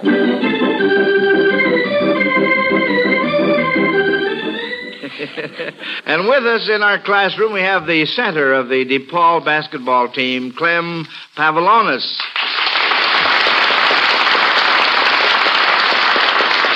Well, we're certainly glad to have you with us, Clem. And folks, you folks here in the studio can see Clem, but if you folks out there listening in could only see him, he's Clem. When you were on the first floor waiting for the elevator, did it finally pick you up on the 3rd floor? He's so tall. It did, but I had to bend over twice. Oh, you did, huh? You must be 6 feet... about 7 inches tall. Oh, fine. Well, all right, Clem. Now, let's see how many baskets we can make with your questions. Well, I have a really tough basketball question here, which concerns the Big 9 Conference. Who were last season's champions of the Big 9 Conference? Pat? Well, Ohio State was the champion. That's right. Well, who was champions the year before that? Joel? I believe Illinois was. You're right on that one. How about the year before that one? Joel? Wisconsin? Yes, sir. You really know him. How about the year before that? Joel? Wasn't that Iowa? I believe you're wrong. That was Michigan, wasn't it? The year before that. Oh, wait a minute. We're a little mixed up here, Clem. After Illinois, it was Michigan, wasn't it? Yes, sir. Yeah, and then after Michigan, what? Wisconsin. Wisconsin, that's right. All right, now. My own basketball. Well, all right. You want to continue? You want to go on? How about the year before that?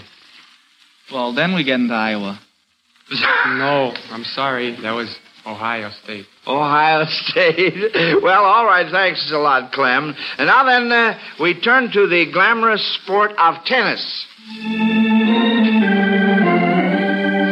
Now listen to Howard Peterson. I'm in the mood for love. Tennis. How do you like that? Well, that's pretty cute.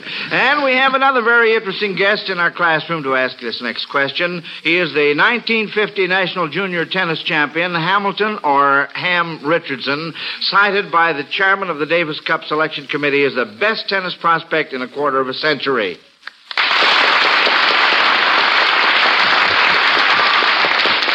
Well, it's certainly nice to see you up here in Chicago, Ham. You all set with your questions? Yes, sir. Thanks, Mr. Kelly. I'm very glad to be here and get a chance to meet you and the Quiz Kids. All right. Well, you know, Quiz Kid, since Ham is almost Quiz Kid age himself, he just turned 17, he has a question about other young athletes for you to identify. So go right ahead, Ham. Well, this tennis star played her first match in 1920 at the age of 14. And in 15, she won the National Junior Championship for girls. At 16, and she won the National Women's Doubles Championship. At 17, she became the International Women's Champion of the United States. I have a little more information here, but I see you know it already. So, Pat? Well, I think maybe it was Helen Wills, wasn't it? That's right. Helen Wills Moody now, or Helen Wills Moody Rourke now, I believe. All right, here's another one. This young man won the Junior and Senior Championships in Ecuador at the age of 16. He recently won... Give me a chance to finish. He recently won the United States Professional Men's Championship. I have a hint for you even, but... Would that be Pancho Segura? That's right. Well, say... Hamilton, I know you're in Chicago because of a special trip you're making in which you are devoting your whole time to the Diabetes Detection Drive sponsored by the American Diabetes Association. It is certainly one of the greatest projects in our country, and since this is important to everyone, I'd like to ask you to tell us more about it. I'll be glad to, Mr. Kelly. As all of us know, diabetes can be a fatal disease. It ranks 8 among the diseases causing death, but fortunately it now has a control so that if a patient is treated early and competently, he can live an active, healthy life for a complete lifespan. About 10% of all diabetics are children and teenagers, and I want to help in making sure every boy and girl get treatments early. From my own experience, I know that it pays. I'm a diabetic, and yet I have a healthy, normal life and am able to enjoy and participate in sports. I urge all you parents to cooperate with schools and volunteer organizations in the program for detecting diabetes. Well, thank you, Hamlin Richardson, for your very sincere message. We all wish you the very best of luck. Now we're going to turn the tables. The Quiz Kids will ask the questions, and you 4 sports experts will be on the spot. I'm going to call back our 4 guests and give you Quiz Kids a chance to turn the tables and ask them some questions. You may direct a question to any one of them and ask a question about any of the sports they represent. Who would like to start this off? Pat? Well, Mr. Pavlonis, I wonder if you'd bend down to the microphone, and I'd like to know how the coming basketball season shapes up insofar as DePaul University is concerned. Well, my personal opinion is a different thing than what we think we'll do, but I think we'll have a full season of all wins and no losses. Well, that'll be great. Although we should have a good team this year. Really shaping up very well. I sure hope so. All right, now who's next? Howard? Well, Andy, I'd like to know, in your career, what player plays gave you the biggest thrill? Well, I think the biggest thrill I ever got was this past summer in Chicago and playing the All-Star game against American Leaguers, and I made that great catch against Tommy Hennick of the New York Yankees and helped save the game for the National League team this year. All right, Howard, I guess that takes care of your question. And Joel? Well, my question is directed at the tennis champion. I would like to know how much daily practice it really takes to become a player. Well, a good player, not quite as good as him. Well, I like to get a couple hours of practice a day, about 4 or 5 times a week. If you play every day, you kind of lose your edge and you're not quite as keen. But a couple hours, 4 or 5 days a week, is plenty. Sally Ann? I'd like to ask Andy Pascal my question. What does the catcher say when he whispers to the pitcher? Well, he doesn't say too much. He just goes out there and tells the pitcher to just take it easy and relax, because when he usually goes out there, he's in a tight situation. So he just goes out there and tell him, well, just take it easy. We'll get out of this, and that's about all. All right, and Frankie has his hand up.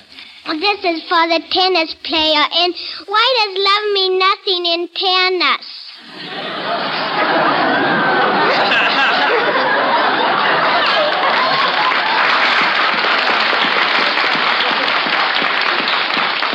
Well, I can give you a very scientific answer for it. The French word for egg is something like œuf or something. And they originally, and when they scored tennis, they draw the sign for 0, and it looks like an egg. And so they called it a goose egg or something, and the French word is œuf or love or something. And so the Englishman changed the word around a little bit and changed it from œuf to love, and so now they call it love and it's 0. Well,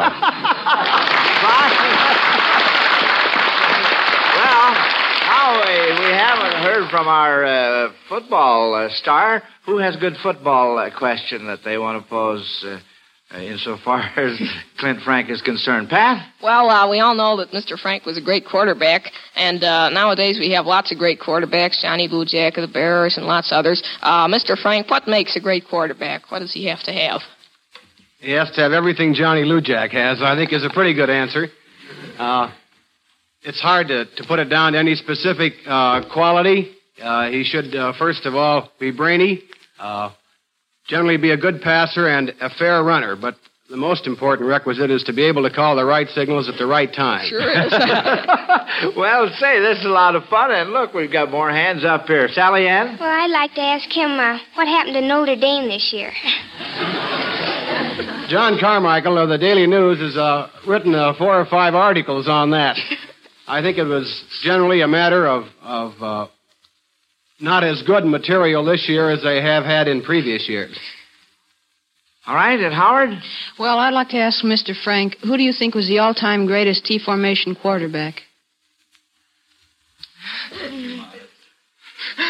No, I think Johnny Lujack probably is certainly one of the greatest. All right, Clint, and I think Joel has a question to ask. Yes, I read, I think, a couple of years back about a quarterback at Missouri whose one of his principal assets was his brains. He always seemed to outsmart his opponents.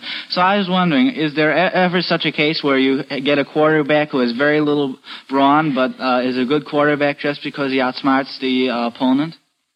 Well, there are a number of cases such as that. I believe one comes to mind was Eddie LeBaron. I don't remember if Eddie LeBaron of the College of Pacific was a quarterback. I'm quite certain he was. And he was a little fellow, 150 pounds, and well, you may remember what he did in the All-Star game to the Philadelphia Eagles. Well, let's see now, Frankie. Little Frankie has his hand up again. How about it, Frankie? What's your... Oh, Mr. Frank, do you know if little boys should start playing football in grammar school? Well, I'd like to take this young Frankie home with me for first point. I think so, yes. I think it's a good thing to start early. All right, and Howard. Well, I'd like to ask the basketball champion, this year, which do you think is the best collegiate basketball team? Well, from my own personal experience, I'd say CCNY will have the best team in the nation this year. Thank you. Okay, well, say that was all very, very interesting, and I'm sure much obliged to you boys for coming up this afternoon. Everybody, I'm sure, enjoyed meeting you in person. Thanks so much.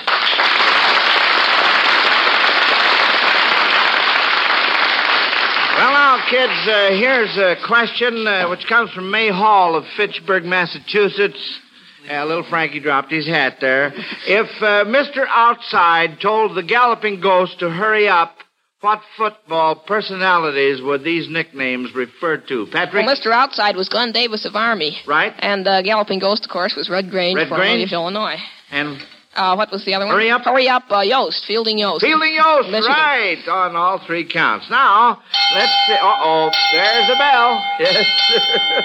Well, of course, that means that class is over for today. Well, kids, as usual, you will each receive a $100 savings bond from the makers of Alka-Seltzer to help you with your future education.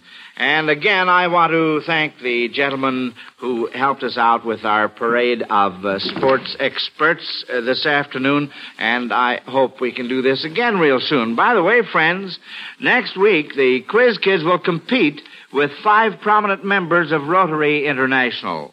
Our board of Rotarians is especially outstanding. It includes the minister of the famous Chicago Temple, the First Methodist Church, the secretary of Rotary International, the director of the Chicago Crime Commission, a Rotary Foundation fellow from Argentina, and the treasurer of Rotary International. I know you don't want to miss this entertaining contest between the Quiz Kids and these representatives of Rotary International, so plan to be with us, won't you?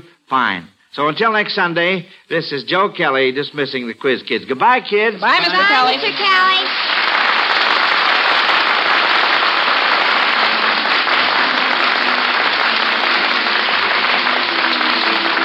Listen to the Quiz Kids coast to coast every Sunday afternoon and see and hear Alka-Seltzer's Quiz Kids television show on NBC. Consult your local newspaper for time and station.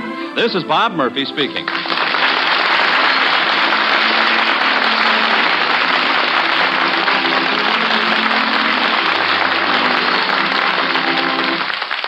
Hear Theater Guild tonight, and don't miss the big show today on NBC. And that was The Quiz Kids, as originally heard on NBC November 12th, 1950. A regular Sunday staple for households all over the country.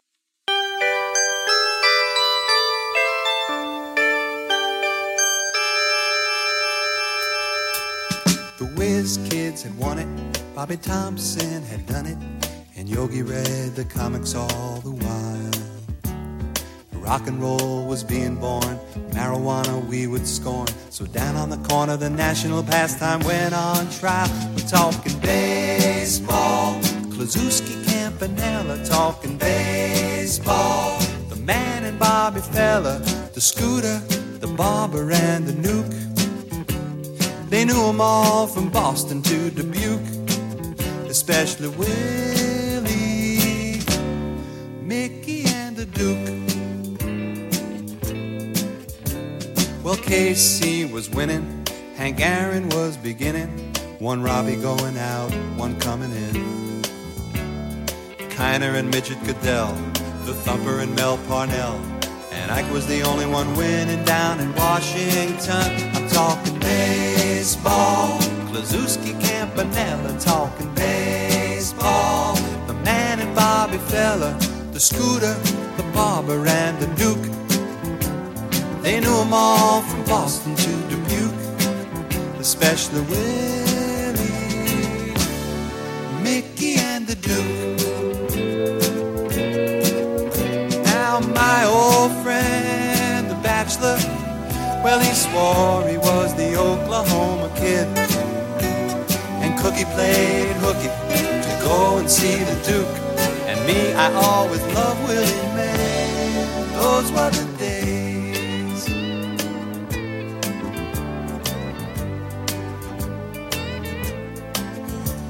Well, now it's the 80s, and Brett is the greatest, and Bobby Bonds can play for everyone. Rose is at the vet, Rusty again is a Met, and the great Alexander is pitching again in Washington. I'm talking baseball, like Reggie Quisenberry, talking baseball. Carew and Gaylord Perry, Seaver, Garvey, Schmidt, and Vida Blue. If Cooperstown is calling, it's no fluke. They'll be with Willie, Mickey, and the Duke.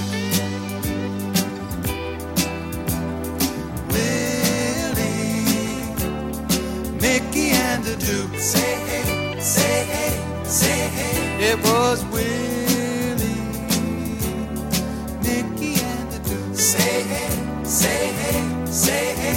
talking Willie, Mickey and the Duke. Say hey, say hey, say hey, Willie, Mickey and the Duke. Say hey, say hey, say hey, say Willie.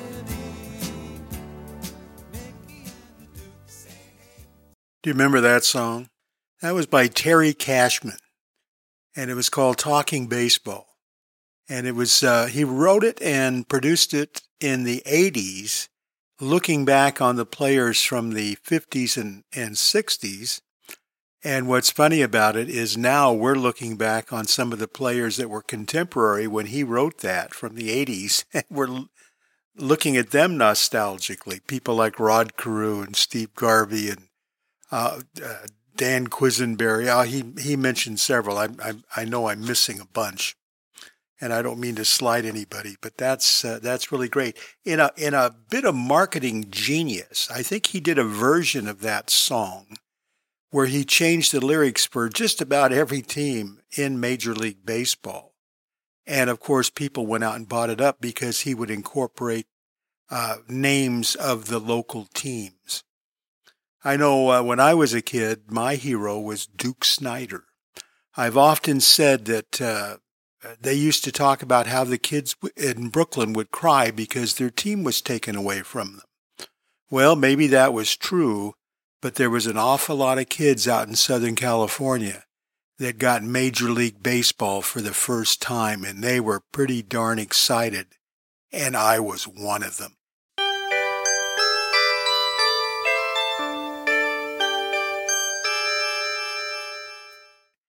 All right, we're going to finish things up with an episode of Inner Sanctum, which was first broadcast on CBS March 21st, 1949.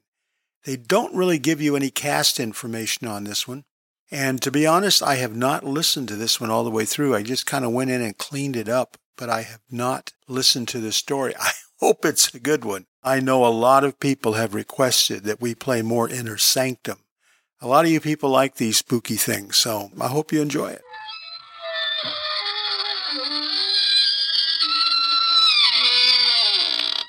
Good evening, friends. This is your host to welcome you through the creaking door into the Inner Sanctum. Say, let me tell you about the new soap opera I heard the other morning.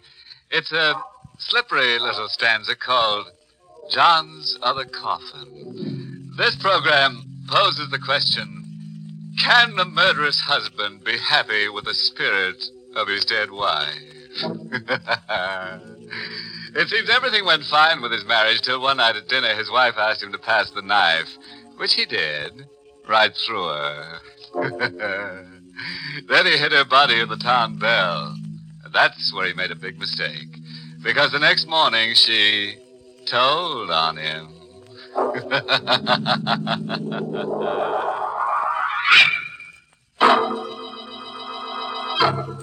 Tonight's Inner Sanctum mystery, Only the Dead Die Twice, was written by Ed Adamson and Bob Sloan and stars Larry Haynes in the role of Johnny with Alice Reinhardt as Vera.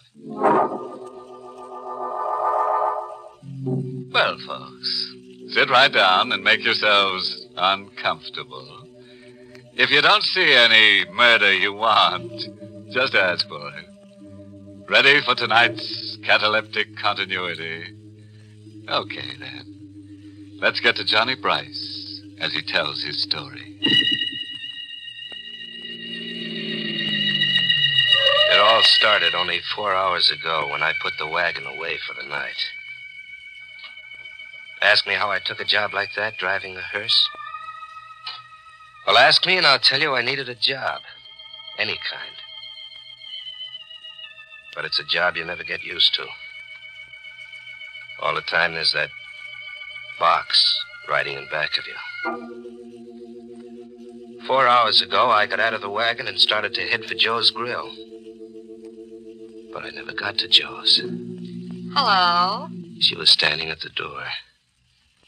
Even in the bad light of the garage, she did things to a dress that knocked your eyes out. So I picked up my eyes and looked again. I've been waiting for you. All your life? An hour of it anyway, Johnny. Hey, you know my name. Mm-hmm. Johnny Bryce. I know a lot about you. That puts you one up on me. I'm Vera Craig. I've got something that might interest you, Johnny. Vera, you've got plenty that interests me. I've got $1,000. See? Hey, that stuff almost looks real. It is real, and it's all yours, Johnny. All you have to do for it is use that hearse. What? There's a body I want you to take away. Whose body? Alex. And who is Alec? My husband. He's in our apartment. It's 23 Grove Street. Well, the parlor handles the orders. Why didn't you call them? I couldn't. Why not? My husband has been murdered. Oh. Then you call the cops. The cops like to know about things like that. I can't call the police. You see, I murdered Alec. You killed him? Yeah. I murdered my husband. You say that like you say, pass me the sugar. It wasn't hard. He was rotten mean. I'm not sorry. I've got to get rid of the body. All you have to do, Johnny, is to get it out of the apartment and bury it. Take it out?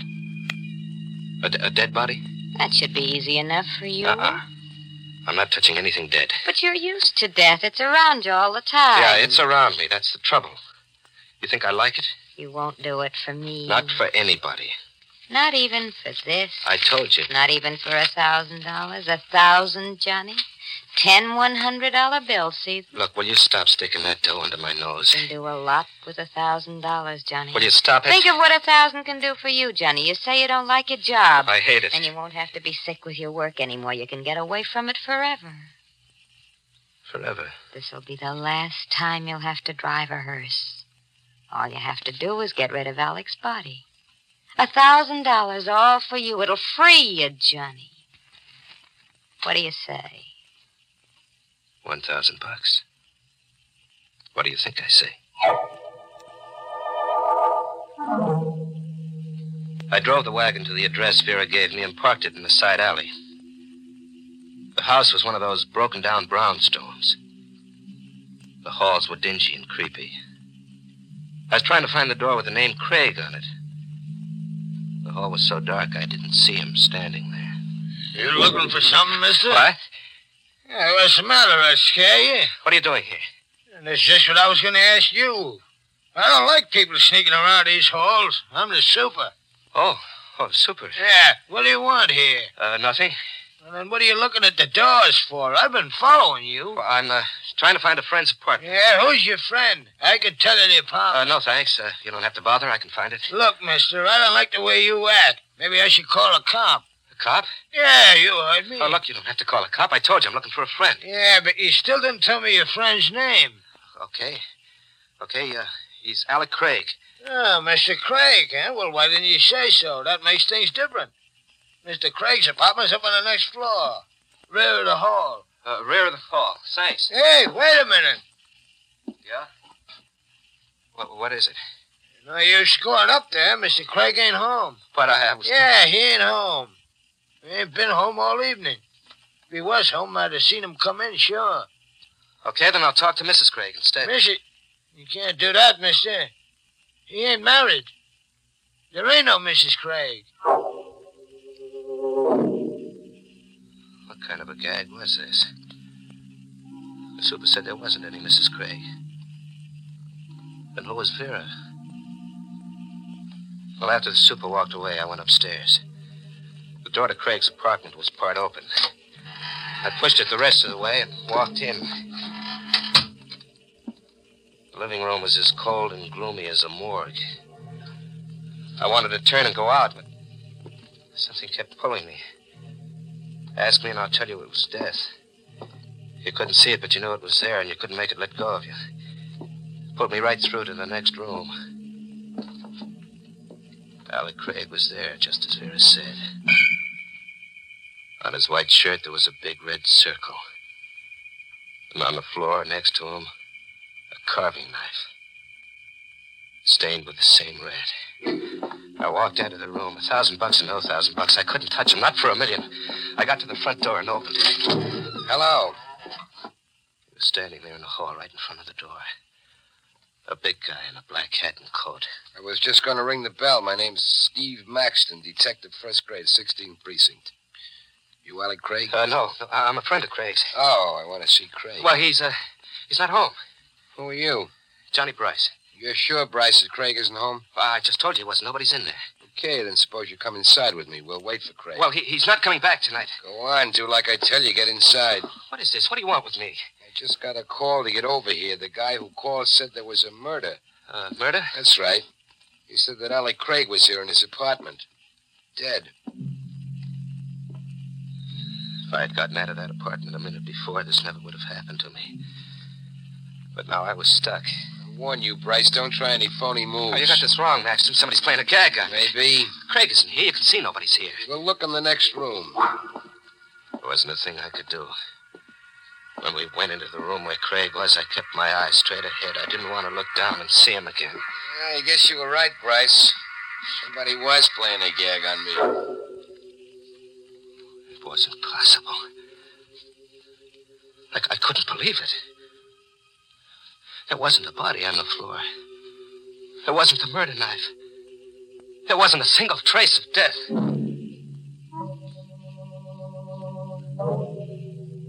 Maxton went out and left me there alone. I stood right on the spot where Craig's dead body had been.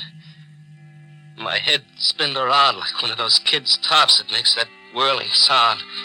And the sound was my own voice asking myself 100 questions that didn't have any answers, and the whirling sound got worse and worse. And all of a sudden it stopped. Hello, Johnny. Vera, What's the matter, Johnny? Aren't you glad to see me? how'd you get here, Vera? How'd you get into that closet? There's a back entrance to the apartment. Look, what's going on here? There was a body right here on the floor. I saw it with my own eyes. Yes, Johnny, you saw Alec's body. I put it in the closet to save you. If that Detective Maxton had found it, then you'd be in trouble, wouldn't you? You said Craig was your husband. He was. You're a liar. The super told me Craig wasn't married. He wasn't your husband, was he? Was he? All right, he wasn't. Why'd you lie to me? Because I wanted to make sure you'd help me. What kind of a game are you playing? When I told you I killed Craig, that was the truth. Why'd you kill him? Because he deserved to die. He was blackmailing me. Johnny, you've got to get him out of here quickly. Oh, no. I'll meet you out at Mount Crescent Cemetery. All you have to do is carry him down the back stairs to the hearse. Nothing doing. I'm not going to touch him. I couldn't put my hands on him. $1,000, Johnny. It's still waiting for you. I don't want the 1,000 anymore. Here, Johnny, I'll give you half of it now. No. When you're finished out at the cemetery, you'll get the rest. No, I said. Here, take the 500. I told you no. Now look what you've done. You'll only have to pick it up. I'm not going to pick it up. I don't want any part of your lousy dough. Keep it. The deal's off. Oh, no, Johnny. The deal isn't off at all. Not a bit. You're going to do exactly as agreed. Money or no money, you've got to. Now. No. What do you mean? You told me you spoke to the super. He saw you here. They'll find Craig's body if you don't take it out. So they'll find it, so what? That Detective Maxton, he knows you now, Johnny. The detective remembers a face. They're good at that. If Craig's body is found, you'll be blamed for the murder. Why, you dirty little... So that's it. Yeah, that's it. And there's nothing you can do about it, Johnny. Absolutely nothing.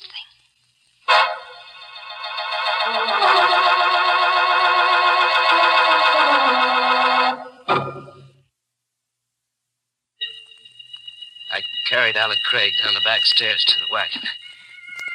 I always thought the dead were cold and stiff. But they're not that way at all. Craig hung over my shoulder like a warm rag doll. And with each step down those dark stairs, he bounced, and his face touched mine. With each step, a scream broke loose down deep inside of me, and I had to bite my tongue to keep the scream from coming out. I finally got him to the wagon. I dropped him into the box. Then I closed the lid. He was there in the box, but I could still feel his weight on my shoulder. His face brushing against mine. I shut the back door and walked to the front of the wagon. Where you going, What? Bryce? Maxton. I said, where you going? What are you doing here? You still didn't answer my question. To the garage. I'm putting the wagon away for the night. You didn't tell me you drove a hearse. You didn't ask me. Didn't I? No. Well, then I guess I didn't ask. I was waiting out front. You didn't come out that way. Oh, they're backstairs. I had my wagon parked here in the alley. And why didn't you go in through the back? Huh? You went in the front way. How did you know? Oh, maybe I was outside when you got here. Maxton, who are you? You saw my badge. I'm a cop. What do you got in that hearse? Just a box. What's in the box? Nothing. Sure? It's empty. And you wouldn't mind if I had a look. What? Let go of my arm. I tell you, the box is empty. What are you so nervous about? Your hand shaking like a leaf. Look at the box. I swear, there's nothing in it. That's what you said. What are you going to do? Nothing, Bryce. Like you said, the box is empty. I'll see you around sometime. Soon. Maxton walked out of the alley, got into a car, and drove off. What was the game they were playing? Vera, Maxton. Why did Maxton let me off so easy? I drove the wagon out of the alley and headed for Mount Crescent Cemetery, where Vera was supposed to be waiting. When I got to the River Drive, I started to breathe again. Well, I was lucky after all. I steered Maxton off. And I noticed there was a car behind me. I knew who it was. Maxton. That's why he let me off, so he could tail me. I slammed the gas down all the way. He stayed right behind, the same distance. There was a curve ahead. I rounded the turn and then cut off to the side of the road. I killed the lights and waited.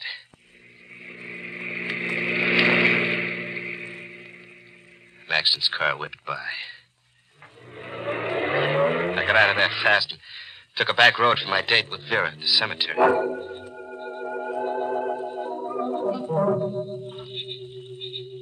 What took you so long, Johnny? Well, Maxton tailed me, Vera, but I shook him off. What is it, Johnny? For the way you look here in the moonlight. What's the matter with the way I look?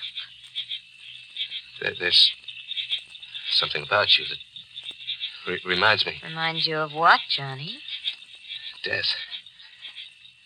You're not something alive or real. Here's the shovel. You'll dig the grave over there near that tree. No, I can't do it. I can't do any more. This way, Johnny. Stay where you are, Bryce. Maxton.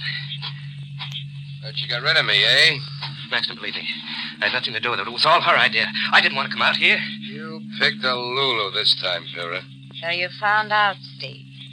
What are you going to do? What is this? A nice yellow Lulu. He tries to pin it all on you. What are you two talking about? So this is the spot where you two have been meeting.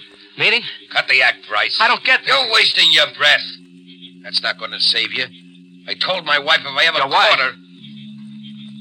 Vera's your wife? No use, Johnny. There's nothing we can do about it now.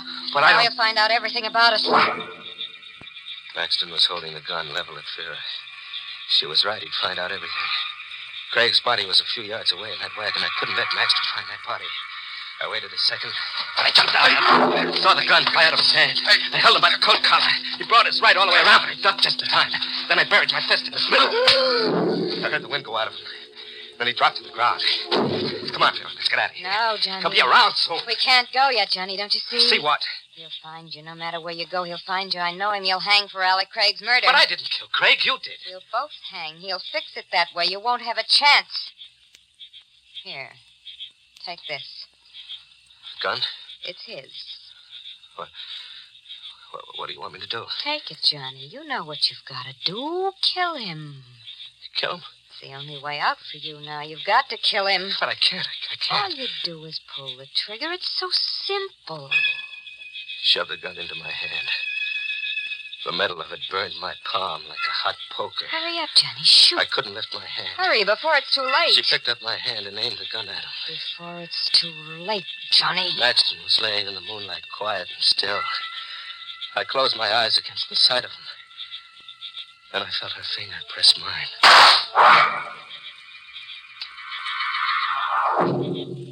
I buried Maxton. All the time I shoveled, Vera stood there watching. That same devil's smile on her face. After I dug another grave, I went back to the wagon to get Craig's body. I opened the little box and reached it. Vera! sat there in the dark of the wagon, my brain not believing what my hands touched. The insides of the empty box. Vera! She didn't come. I got out of the wagon and started for the grave. Vera! Vera, he's not here, the box. Vera's gone, Bryce. What? It was Craig. Alec Craig. Standing right there in the path in front of me. She's gone, Bryce. Hey, you're dead. I put you in the box. You're dead. Here, Bryce, touch my hand. No, stay away from me. Touch me, Bryce. Feel how dead I am. Don't you come in. You don't have to be afraid, Bryce. I'm not dead. Not really. You are. She killed you. That blood on your shirt, that's where the There's knife... blood? Yes, I admit it is realistic. But it's only a combination of red ink and grease. But it did get the effect Vera and I wanted. You really thought I was dead. You're such a chump, Bryce. Why did you do this to me? Why me? We had to get her husband out of the way. We wanted him dead, but only a chump commits murder. A chump you can buy with $1,000 or with fear. You're having a good time, okay? Oh, terrific. You're not going to get away with this. No? What are you going to do about it, Bryce? Go to the police? Tell them the story? Sure. You do that. Tell them how you held the murder gun, how your fingers squeezed the trigger. She made me Tell do it. that to the police, Bryce. Tell them. And let me know what they say. I'll be waiting to hear about it. He walked down the path, laughing at me. Me, the prize chump of them all. Well, this chump had one idea. One good idea that was really going to kill him. I started the wagon and headed it down the path. I caught Craig in my headlights. He turned. That hyena's smile was still on him. Then when he saw what I was going to do, the laugh dropped off his face. He jumped to the side of the path and ran up a hill. I drove right up after him. He twisted and turned, but I didn't let him out of the headlights. He was just getting to the tomb at the top of the hill when I stepped down all the way.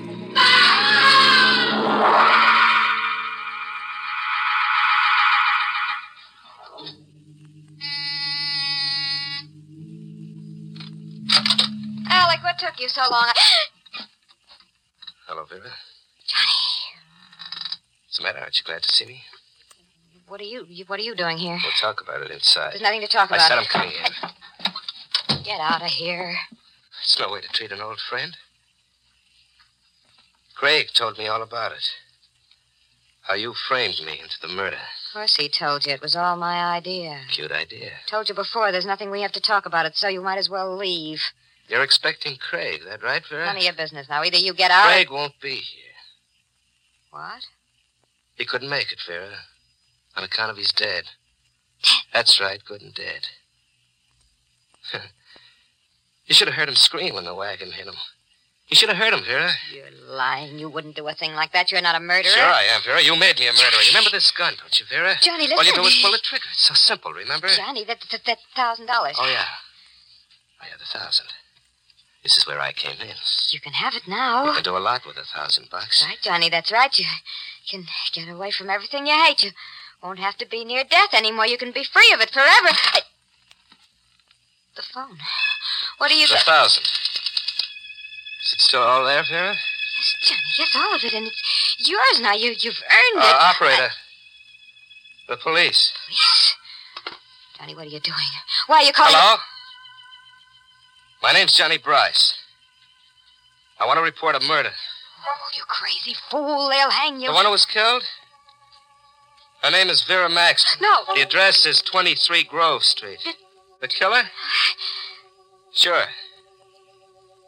His name is Johnny Bryce. No. Yeah, that's right, me. Oh, I'll be waiting right here for you. Johnny, don't do it, please. You can have 1,000. Even more, 3,000, Johnny. 5.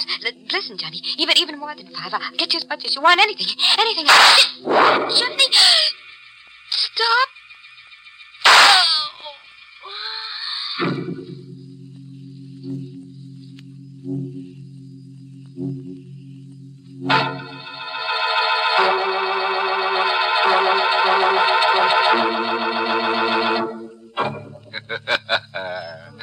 Now Now, that's the way I like to see our stories finish. Plenty of corpses and no remorses. Well, Johnny finally got the drop on Vera. But you should see the drop the hangman got on Johnny. Say, there's a moral in tonight's tangy little tidbit. It comes from the grave works of the funeral philosopher, Wormley Digger, author of One Hearst Town. Now, how's it go? Oh, yes. When you plant a corpse, be prepared for anything. You can never tell what might come up.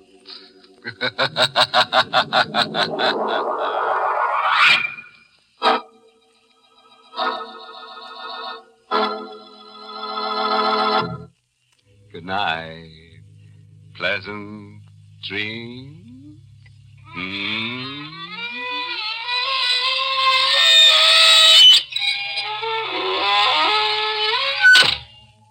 Inner Sanctum was heard in the United States over CBS, the Columbia Broadcasting System, and has been rebroadcast for servicemen and women overseas through the facilities of the United States Armed Forces Radio Service, the voice of information and education.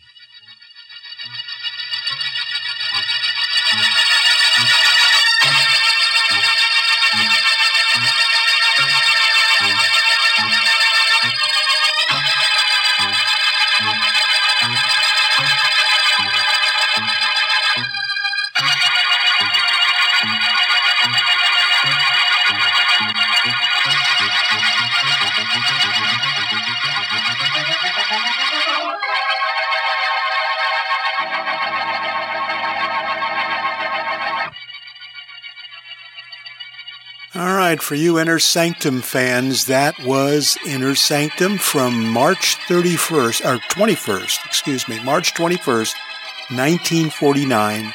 It was heard on CBS, and it was entitled Only the Dead Die Twice.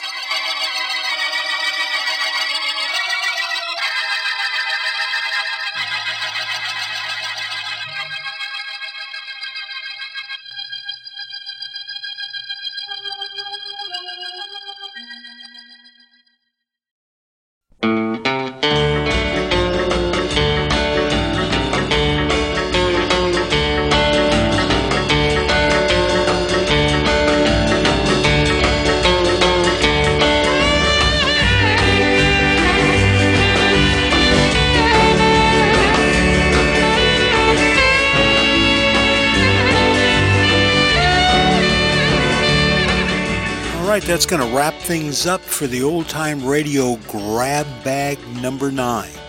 We'll be back on Monday for our podcast with an Old Time Radio comedy. On Tuesday, we'll have a drama, Wednesday, a mystery, and on Thursday, we will have